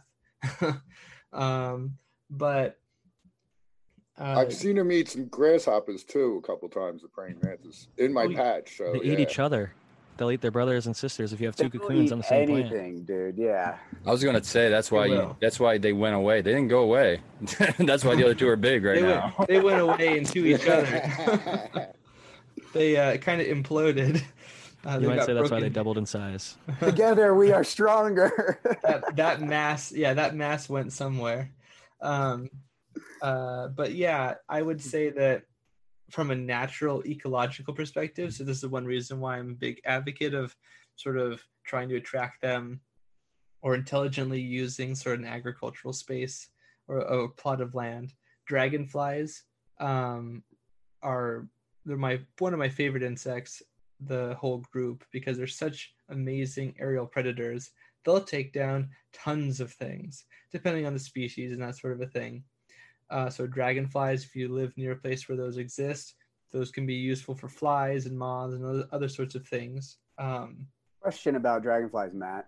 Yeah. I heard that they catch virtually everything that they go after, that I don't know if maybe there's never been one observed missing its prey. Is that true? Or what do you know about that? They're really competent and deft flyers. And so when they go after prey, they take their legs and they kind of weave them like a basket. They kind of like cross their legs. So it's kind of like a sort of a catching vehicle. And then they speed up. Oftentimes they use their eyes to like kind of be away, sort of like in the blind spot of an approaching target, and then they catch them. So they're really effective in that way, and they're just very strong and very fast flyers. And so it works out. Another really good aerial predator that's not the same kind of thing. They can miss though. I guess I'll make that point. I don't think that that's impossible, but robber flies, which look really mean and they look like they would hurt you, but they don't. They'll go after a ton of other things too, like moths, and they'll go after like really small flies, and they'll go after larger like moths and honeybees and all kinds of other things. And I'm a big fan of those. As far as like attracting them or generating them, that's sort of going to really be a nebulous topic. It'll depend on where you're at. But knowing that they exist, like Spartan said earlier, taking a picture, trying to do some investigative work, going on a forum, looking at an agricultural extension agent, somebody to find out. Me, for example, I love to identify these sorts of things for people. You become more enriched and you find out that these things are actually beneficial, and maybe you don't freak out so much. Matthew, I sent you a photo of a dragonfly on a cannabis plant this week on Twitter. I don't know if you got that in the DMs or not, but it was beautiful, just photography-wise. But I know that you like just different images of pests or predators on cannabis, and that was a really cool one. Locally near me, there's a hike that I go on where there's sort of a really like algae thick area of this little creek, and there's probably like anywhere between like 3 and like 10 massive dragonflies every time like I walk past this one area, and they're just beautiful and definitely going to town down there in that little area because they're very active and quick, and it's kind of amazing to see them in nature. But would they be something you could potentially harvest and bring into your grow room, or if you're an outdoor cultivator, encourage them to come to your plants? Sort of, but not. I don't think the easiest way you could do that is by having a water, so some sort of like pond or lake or something, or stream or something, it depends. But dragonflies require water to complete their life cycle. And this always triggers the following fun fact I like to say, which is that insects kind of developed from what are called the pancrustacea. So they're kind of like crustaceans that colonized land. And for a lot of insects, they didn't stop like having a aquatic or semi-aquatic aspect of their life cycle, mostly in fresh water. So it's definitely doable. You could do a greenhouse like Potent Ponic Steve, where you have a ton of water and you're floating the plants on the water, and you could totally have dragonflies. Well, Maybe. they're If you had to be carnivores. open water, that's probably. They're carnivorous. Yeah, that too. You'd have to have something to feed them. They're super carnivorous. They're really good at what they do. I think that it would require a little bit of sort of terraforming and landscaping, but I think that's a really cool idea for ecological restoration efforts and that kind of a thing. And Would then it be kind of crazy to just put a benefit. bucket near your greenhouse and not would that do it? Bucket of water. Well, I think it's complex, right? Because they're kind of Mosquitoes. predators. Well, Some don't really they eat eat the mosquitoes, right? Right. Some of them do. Yeah. I think it'd be cool to just do like a pond near your greenhouse. Just freaking have a pond. That'd Yeah, be cool really. as hell, dude. You'd want them outside anyways because they're big flyers and they'd probably explode on your fan blades at some point. They probably won't they won't always be perfect all the time. And if you have a ton of them As soon as Jack mentioned, I didn't say anything, but as soon as Jack mentioned asking you about the indoors, I thought, yeah, that'd be really good on the fucking filter of your dehumidifier because that's where you can find them at. It's gonna look like your windshield after a 500-mile road trip. Just yeah. But I do like the idea of like kind of merging that, having that shepherding of the landscape plus reaping sort of a cultivation benefit from that. But you would I've also actually want to done control. that. Oh yeah. No, I'm sorry, I didn't want to jump. I've actually done that just in a small way in my yard outside near my raised beds. I planted coneflower. There's another name for them, but coneflower is the common name for them. And I've gotten so many more, not only pollinators, but hold on, I learned this word just today from you. Parasitoid wasps. Parasitoid wasps, yeah. Parasitoid wasps. I've seen those, the little guys. And so I was super stoked by planting one plant. Now that plant took 2 years to bloom for whatever reason, but I'm super stoked that it was blooming and I was getting all kinds of insect activity. It looked like beneficial stuff, bees, all different kinds of pollinators. It was cool. And they're tall. I'm a big wasp. Yeah. I think I accidentally did a little landscape job that attracted a beneficial bug. And in one of my grows, I dug out the native soil, put in good soil, and there was like a little, pocket of that dirt. It was actually like sand where I live. And I come there one day and I see this wasp digging a hole. And the damn thing dug a hole in the sand and then dragged the caterpillar into the hole and then buried it. So when I got home, I eventually figured out what it was. I don't know, I'd have to look it up again, but I'm sure Matthew would probably know what it was. But it took a caterpillar in there, so I know it's a good thing. Yeah, definitely some sort of parasitoid wasp. There's a lot of like mud daubers and what do we call it? Like not social, but solitary wasps. They'll go after spiders. They'll go after caterpillars. They love to carve up those like food tubes of like fat and protein, which is great. Whether you're a social or a solitary wasp, you want to give that to your larvae so they can bulk up and then pupate, and then you might eat proteins and that sort of things too, depending on what you are, what species. But at that point, a lot of sugary materials are going to be really great for the high energy sort of muscle movement for the wings and that kind of a thing. So yeah, social wasps like Polistes, what are called paper wasps, they're really docile. And if you can stomach them being around you and you're not allergic or anything like that, leave them alone. They'll take care of your caterpillars.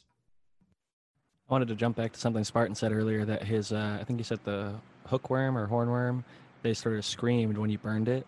And what Matthew was talking about with like the crustacea period insects basically transitioning to land, I think as a former lobster diver and somebody who's just seen lobster boiled enough, when you cook it that way, they actually kind of have a scream. And some people theorize it's like just oxygen or something off-gassing when they're boiling, but they definitely let off some sort of screaming. It sounds like a teapot almost. That's what it is when I scream too, when I'm being murdered. It's just an off-gas out of my lungs. That's true though. It's passing through some cordage, but no, it's definitely like a physical reaction to the, like, I think it's like decompression, right? But But it's interesting that pest, because we talked about like how even Dr. MJ in the past has talked about certain bugs will taste like lobster, or essentially, the lobsters are just, they call them bugs here in San Diego. You say you're going bugging, looking for lobsters. Here, they don't have claws. They're just like a spiny lobster. So it's not the one that you're, like the main lobsters. Yeah, imagine all the like land lobsters we missed out on that could have been around nowadays. Like, I don't know, you don't even have to go to the ocean to get them. Yeah, if those things crawled around on land, I don't think you could get people to eat them as easily as you could since they live under the water. You might be right. I don't eat them anyway. The roaches. We're so funny about food. That is true too. I'll tell you what, like, although I'm an advocate of entomophagy, I probably would not want to try ever like tarantula or like spiders, because I've seen them cook them, and no thanks. But beetle larvae. Yeah, or how about like, some of those varieties of cockroach? Yeah, not so much. But the beetle larvae, maybe. If it was the beetle larva, yeah, and the chapulines, which are really, I think, a different thing than eating a cockroach. Dude, if you put enough chocolate on it, you can eat anything. I saw an ad. Being grasshoppers and ants. That's not a good way to sustain yourself for like caloric needs. Like gobs of chocolate. I ate a cricket. It's this much chocolate. Arsenic with chocolate, goes down nice and easy.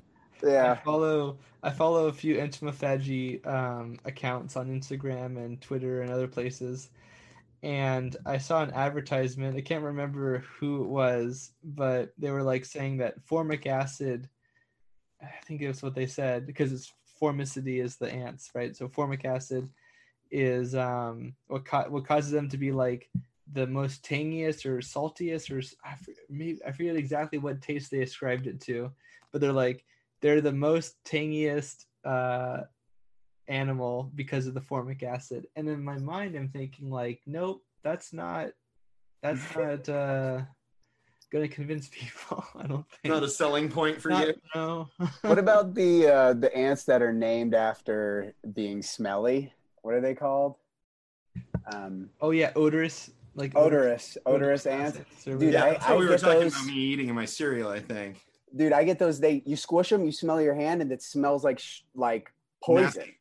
Yeah, it smells like nasty. I got into my cereal, man, and I ate a bunch of them. And I was like, "What is this damn taste?" It was that's terrible. It was the grossest thing ever. Oh, that's how it happens. That's how I ate a bunch of ants in my cereal, and they were fucking great. They're little sugar ants, though. They tasted that's just what like I just the had cereal. on a cookie.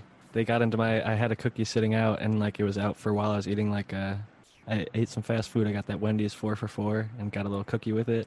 My cookie's sitting over there, and I didn't realize it, but there's this ants this time of year in California, and it was dark. I fucking ate that cookie right down, and as I look at like the wrapper, they were crawling through all the crumbs. So I can't imagine that I didn't eat a bunch of them. But like Spartan said, I didn't even notice.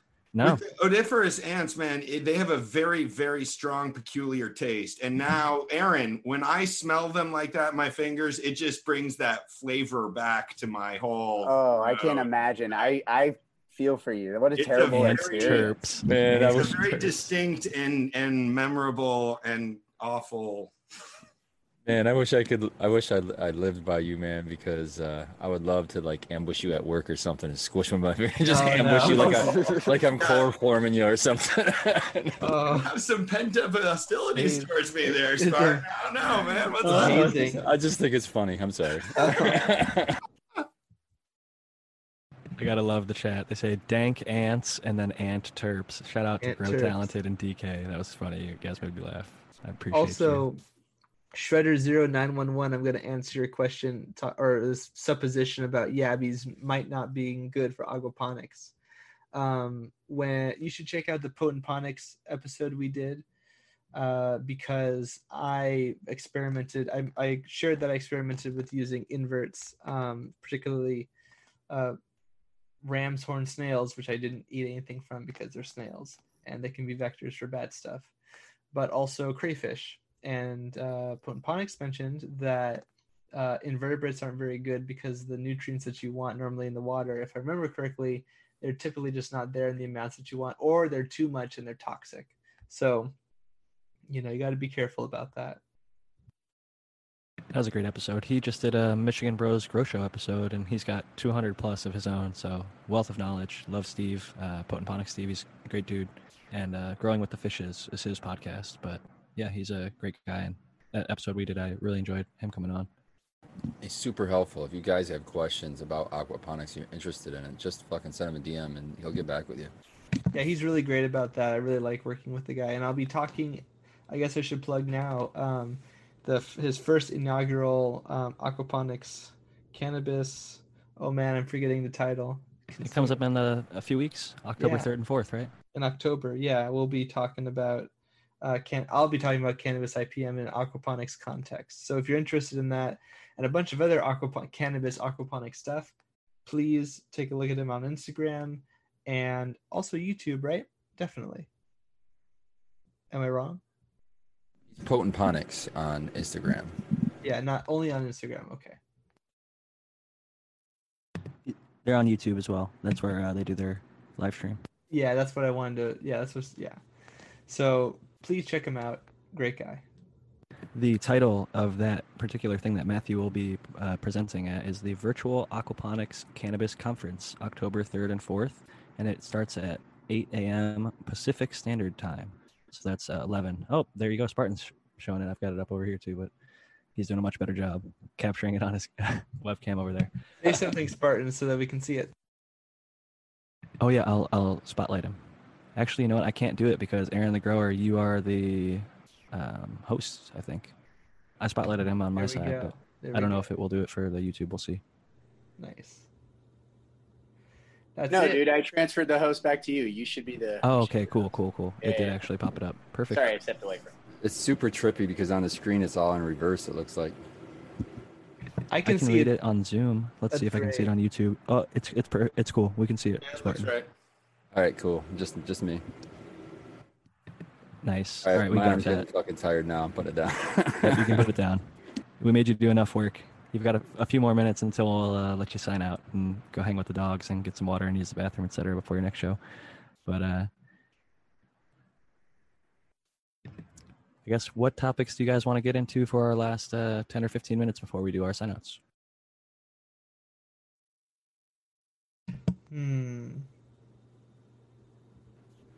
I'd say what y'all smoking on, but I'm the only one I see smoke in the air. I don't know, man. That's a good topic. I got Lime Kush. I'm about to pack one up. I've been hosting. Papa Greenstock actually called me. That's why I was away from the keyboard for a little bit there. I was catching up with my father. So always. I heard that, Spartan. I've been keeping up with you, bro. I've been for woman you. I did, but you were gone at that point. So sorry, I didn't give up. I was still in the game. I don't know. I've been dabbing over on the right. I've been smoking bowls on the left. I've hit every piece. I've hit every piece I own except for the stuff that I refused to smoke out of that were gifts. But everything else, I've hit everything. What are you smoking on? The blueberry, what was it? Blueberry Quintessa from, I don't remember. Was it Coma? It might be Coma. I can't remember.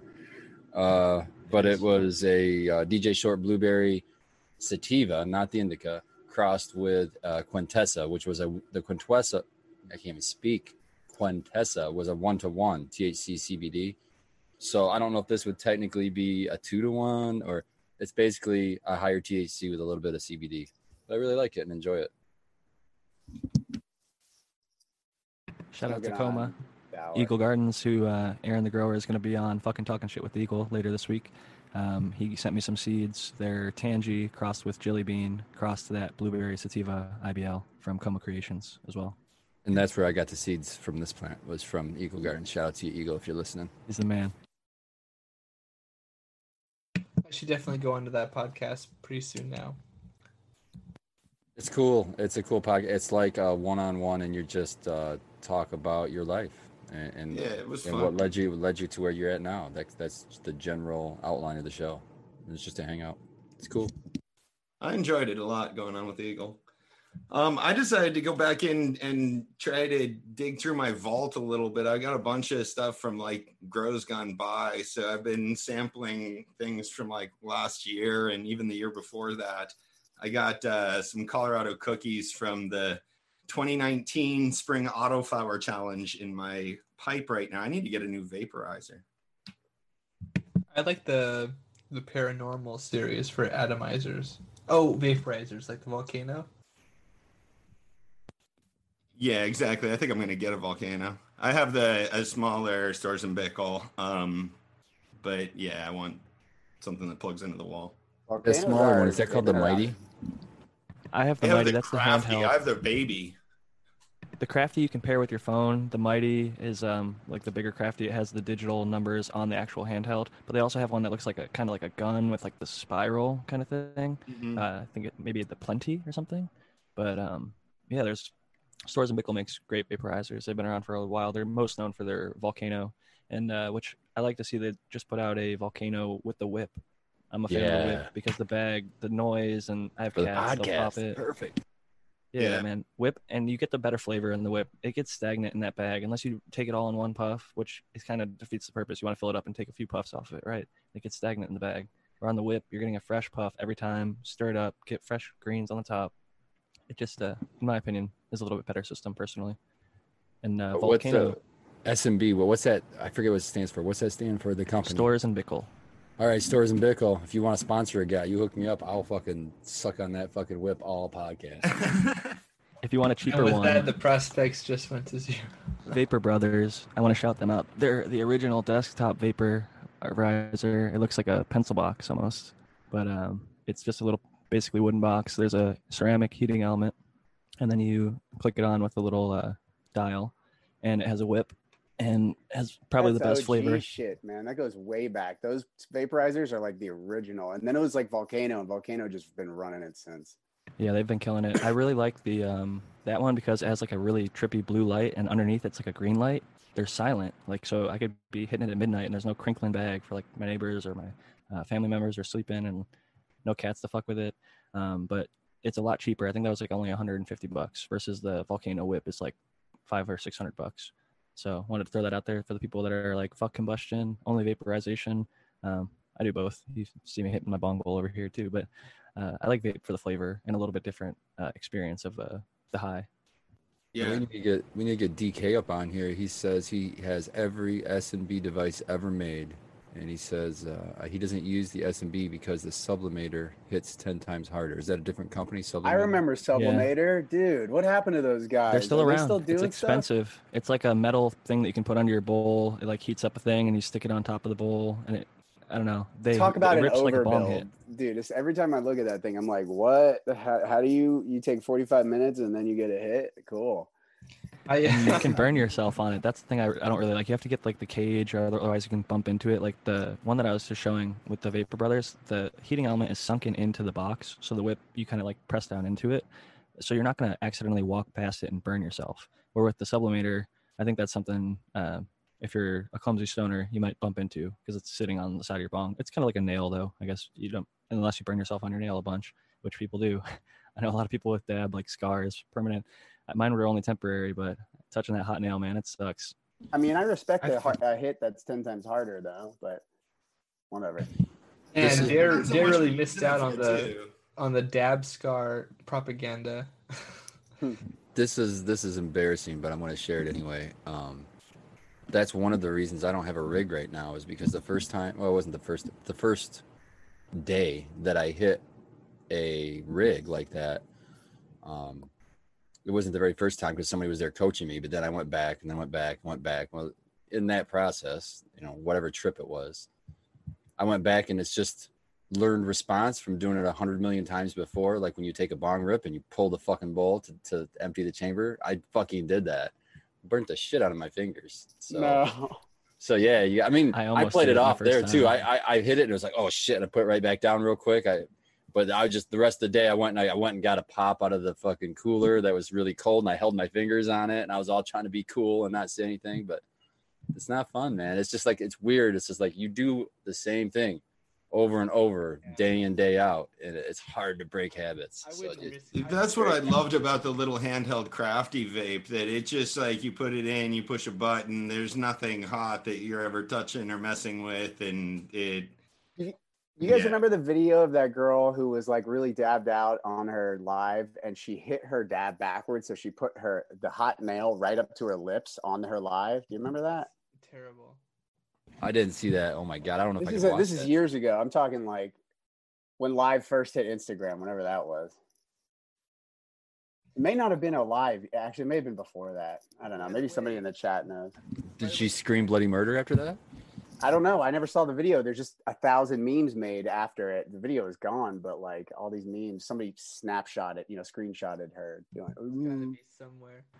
This is called a Ghost MV1 vaporizer because I can't find my Mighty right now, but it's a pretty solid one. It cools down the air a lot before it gets to you, so it's supposed to be like the best flavor of a handheld. I saw a guy who reviewed like 40 different handhelds, and he's like, "This is my favorite one," so I got it. I don't use it enough, so I'm gonna gift it to my brother. He needs it more than I do. He's got a kid on the way, or actually, new baby just born, so it's much more sensible for him to have it. Vaporizing's a lot less stinky than using smoke or something like that. Congratulations, Uncle Jack. Uncle Jack, yeah, I'm Yeah, gonna be congrats, man. an uncle again to my other brother, who's having another baby girl. So, 2 new baby girls added to the Greenstock family. 2 new branches. Jack, Kennybus03 asked in chat, what strain can I pick up that has those grape terps that you talk about? Well, I'll be a little bit like you in this. Sometimes I'll be very specific and say grape is actually very often not a terpene. I would argue that it's almost never a terpene. Grape is brought by ester that's called methylanthranilate, at least in my experience. What I know as a smell of grape and consider that grape smell, that kind of like artificial grapiness that I've found in a lot of different cannabis, from Purple Punch to Grape Pie, Granddaddy Purple. A lot of those strains bring that grape flavor. It's coming from the ester, methylanthranilate, not a terpene. I've looked long and hard for terpenes that smell like grapes, and I've looked into actual grapes to see which terpenes they have. Some of them have limonene, but limonene doesn't. You ever looked really- at Delato? Have you ever looked at Delato? I've smoked it. We grew a pheno of Delato where we had 150 plants in that room, and when you opened that door, it smelled like you were walking in a winery. It smelled like fresh crushed grapes. It was beautiful. And did you happen to have any terpene testing done on that particular sort of plant? No, and I don't think, or no, we do. I think we still do have a mom of it going, so we might still have the plant. I would say you might be let down, like some of the people that, since I posted the story, I've had it made a saved story on my thing that says like grape smell rabbit hole. A bunch of people reached out to me and they're like, "Oh, my Purple Punch cut smells amazing, but the terpene tests always come back really low." And what I think that is it's committing more of its secondary metabolites to esters, which aren't going to show up on a terpene test. What So is it might an smell ester? loud. Ester is like an alcohol. It's Okay. produced by the cannabis plant. So it's like a sugar derivative, like It's an acid derivative. okay. There's also aldehydes are another one that have popped up in my smell quest. I thought, like many others, that cannabis smell comes from terpenes. Like a lot of articles and videos will tell you, and many of the smells do come from terpenes. That is correct. But esters, aldehydes, ketones, there's a whole bunch of different things that play roles into how a plant smells. You ever had a grain alcohol that I don't know, when I was like in my 20s, we used to get grain alcohol. It's always grape flavored. And it makes me wonder about, it connects some dots in my head. I wonder if that has anything to do with that being like a convenient ether to use, as a grape based ether. Probably distilled from a grape husk or something like that. Sure. Like a bunch of waste product from the wine industry. I'm sure they could figure out how to ferment it and make higher concentration, higher proof alcohols that would taste like grapes. Using it's not must, it's called pumice.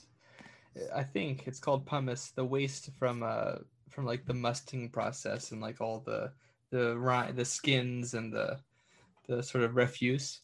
Trying to turn that into something that's useful has been a really big sort of point of order for streamlining those processes. But I imagine that, like Aaron's saying, there is sort of a convenient like grape flavoring that they can get. Probably the same stuff they use for candies, in all honesty. I wouldn't expect it to be. Methylanthranilate, again, it's what they use for bird repellent too. It's pretty cheap. You can buy it in like big old gallon jugs. But I wanted to say Kevin Jodrey mentioned that some of the best cannabis that he tasted at the Emerald Cup, the one similarity was they all used a grape compost, and that brought out some like subtle flavor that shined underneath all, no matter what strain it was. He said all the ones that he wrote a note on, he went and talked to the cultivators and asked them what they used, and the one same commonality across all of it was they used the same grape compost. And with that said, I wanted to pass it over to Spartan Grown because I know you've got about only 10 minutes left until the Michigan Bros Grow Show, so I want to give you a chance to hop off and get out of here and give yourself time between show. Yeah, thanks, Jack. Thanks everybody on the panel. I love hanging with you guys. Like I probably say that every week. Shout out to the Michigan Bros Grow Show. I did. I'll give a little tease. I was over at Abolish Farms house today, and we shot an inaugural episode of a new show that we'll be launching on there. I don't remember what the hell we called it, but we're just reviewing different strains that we get. And the first one that's going to be on the first episode is the Anvil from Mandalorian Genetic that Sequence grew in the greenhouse. So it's sun-grown autoflower is the first one on the episode. So I don't know. I don't know when that's going to come out, but I'll let you guys know. And I look forward to it. I'm a big strain history fan and just fan of trying a bunch of different ones and seeing their effects and their colors, smells, flavors, all that stuff. So thank you guys for doing that show, and I look forward to it whenever it comes out. And do you want to give we made a point that we're not putting like ratings on it. We're not rating the weed. We're just telling you what our impressions are of it, and that's it. Like, hey, when you have a grower and you're proud of something, you hand it to somebody, you say, hey, tell me what you think. That's what we're doing. It's that kind of show. I think that's a lot more useful, honestly. Yeah, I think so too. Especially it's going to help people in Michigan because the biggest, I'm wasting my time here, but I think the biggest issue for us in our industry right now is an uninformed consumer base. So that's how I'm trying to tackle it. I'm trying to say, okay, we're going to get product from dispensaries. We're going to get product from friends. And we're just going to try a bunch of strains and tell them what we think. And maybe people through us can decide a path for them to take so they can not have to spend a ton of money just shooting, in the dark. Give them some kind of a target to aim for.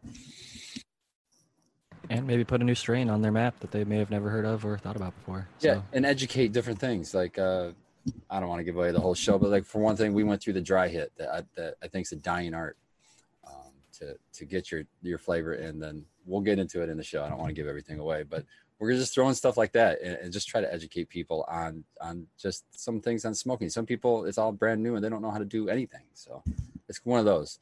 But shout out to chat.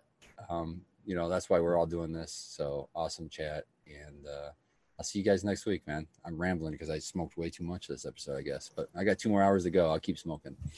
Have a good one, Spartan. See you guys. Growers love. Peace, dude. Thank you so much for joining us. We always appreciate Spartan Grown's time. I know he's a busy man over at Mitten Canico, doing it big things over there at that facility. Shout out to Michigan Matt, the guy who runs things over there, but they have a small but awesome crew. And I want to throw it over to Aaron because I know you've been quiet for a little bit. Or actually, no, Kyle. You've been silent. I almost missed you because you're just a square over there. So, Kyle, do you have any final thoughts before we get our sign-outs in? Yeah, I was just listening to you guys. Some areas I don't have too much research in, so it's nice to kind of just listen in. Yeah, if anybody wants to look at anything I'm doing, please feel free to check out Facebook, Twitter, Instagram, and for some reason I'm on Social Club at Predicated Breeding. If anybody's looking for seeds, the letter P, breeding.com. For anyone that has been there in the past, like whoever's been following us for that long, I do have a PayPal option on there to make it a lot more convenient. I'm still trying to deal with specific vendors that use credit cards, and that's just like a whole thing in itself. But yeah, thanks for everything, you guys. I hope to see you guys next Sunday, and I hope the well for all of you. Thank you so much for joining us, Kyle. I want to give a tip for anyone in the chat or anyone in this industry who uses PayPal. Don't write any notes that would indicate that there is anything cannabis related. Do all of your notes and business through email and something separate from PayPal. If PayPal does get the indication that you are a cannabis business or even a related to cannabis business, like Dude Grow Show, I talk about them often. They got their account locked up for 6 months because they're a cannabis grow show.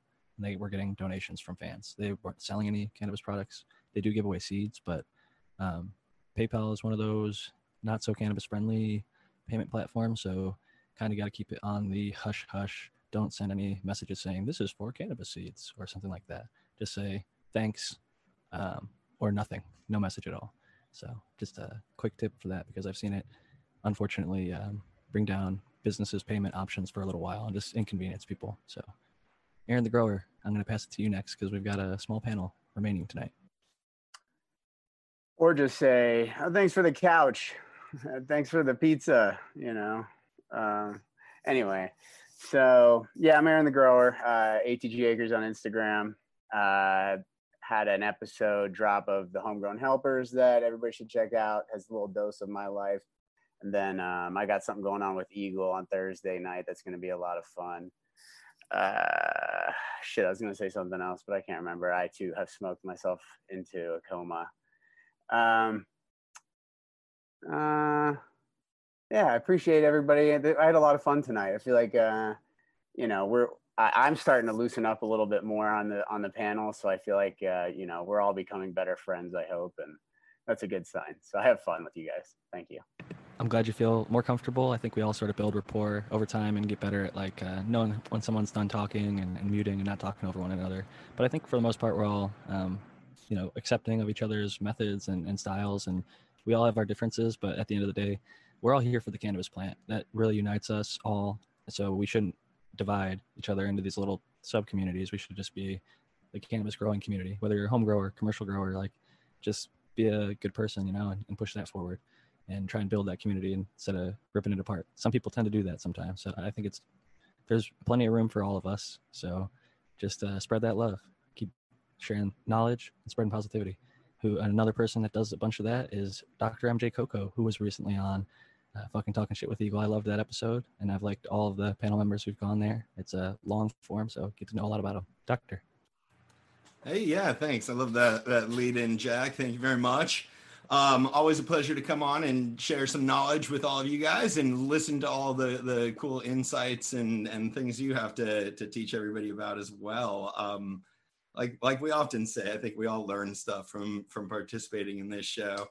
As my shout out, I'll invite everybody to come over to my YouTube channel, Dr. MJ Coco on YouTube.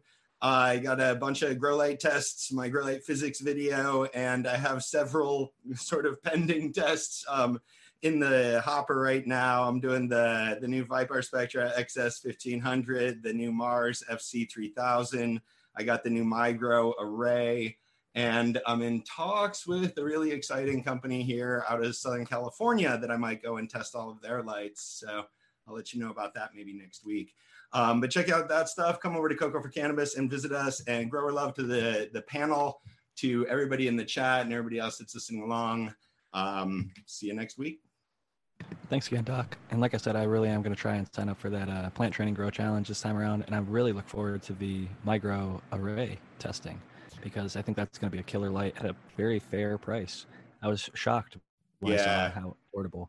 No, it's going to come in at a great price. The MyGrow array, I'm impressed. I have one out hanging up in my testing rig right now. It's a good fixture. I also like that there's tiered options. You can get sort of lower price diodes, like mid-price diodes, and the highest price diodes, and there's not a huge price difference, but at least he offers a more affordable option for the people that are getting that entry-level light that want to get into LEDs. So shout out to him. I want to shout out Timber Grow Lights, who I'm currently growing with, and HLG. Love their LEDs. Timber is actually switching from cob to bar style here in a little bit, but I still rock their cobs with some printed circuit boards that I've DIY'd on there. And I want to give Matthew Gates a chance to give his final sign-outs here before we come to our close. Thank you, Jack. I really did enjoy having a structured topic, although the original topic was water, and we talked about a lot of other cool things in great depth, so I really appreciated the opportunity. I don't know if we should put other topics that we talked about that were major in the title, if that's too much work, but that's an idea. Anyways, for those who are interested in IPM, Integrated Pest Management information, my name is Matthew Gates. I'm an IPM specialist, and I have a YouTube channel called Zenthanol. It's the same one I was talking with in the account or in the chat. So follow me there. You can also find me and my musings on Twitter, as well as @SyncAngel on Instagram. Thank you again for joining us. I really appreciate your time and your knowledge and expertise in your field, and always, sharing great information. So I wanted to ask maybe the people that are here, other than, I know we went into air filtration and IPM, Are there any other things that you think we should add to the title before I close it out?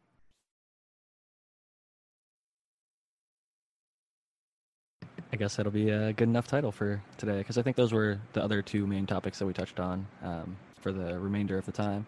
But with that being said, I am filling in this week again, like I said, for Shane, who popped in about an hour into the show. So shout out to Shane from Cheap Home Grow. Make sure you follow him there. Check out his website, cheaphomegrow.com. There's a back catalog with a lot of information from his previous shows. This is Growing with My Fellow Growers, which is just one of the shows on the network. I'm Jack Greenstock, the host. You can find me on Instagram as well as Cannabuzz. I'm Jack_Greenstock on Twitter. And I also do the podcast Greenstock Talks. And I've got a few books planned for the future, but I'll save that for now. So thank you all for coming. Really appreciate the people that made it for the live chat. Awesome to see so many people here in the YouTube. I'm going to go over and just get an idea. We got 50 thumbs up already. There's 69 watching, so I'm going to make sure to leave a thumbs up myself. 51 there. Cool. Shout out to all 69 of you who are here now. I know that there was probably some more during the show that already left during the sign-outs, but really appreciate you. Like everybody else has said, we do this show for the listeners as much as we do for ourselves. It's a lot of fun to learn along together with everyone. So thanks so much for coming. Appreciate you all. Jack Greenstock signing out. Grow love.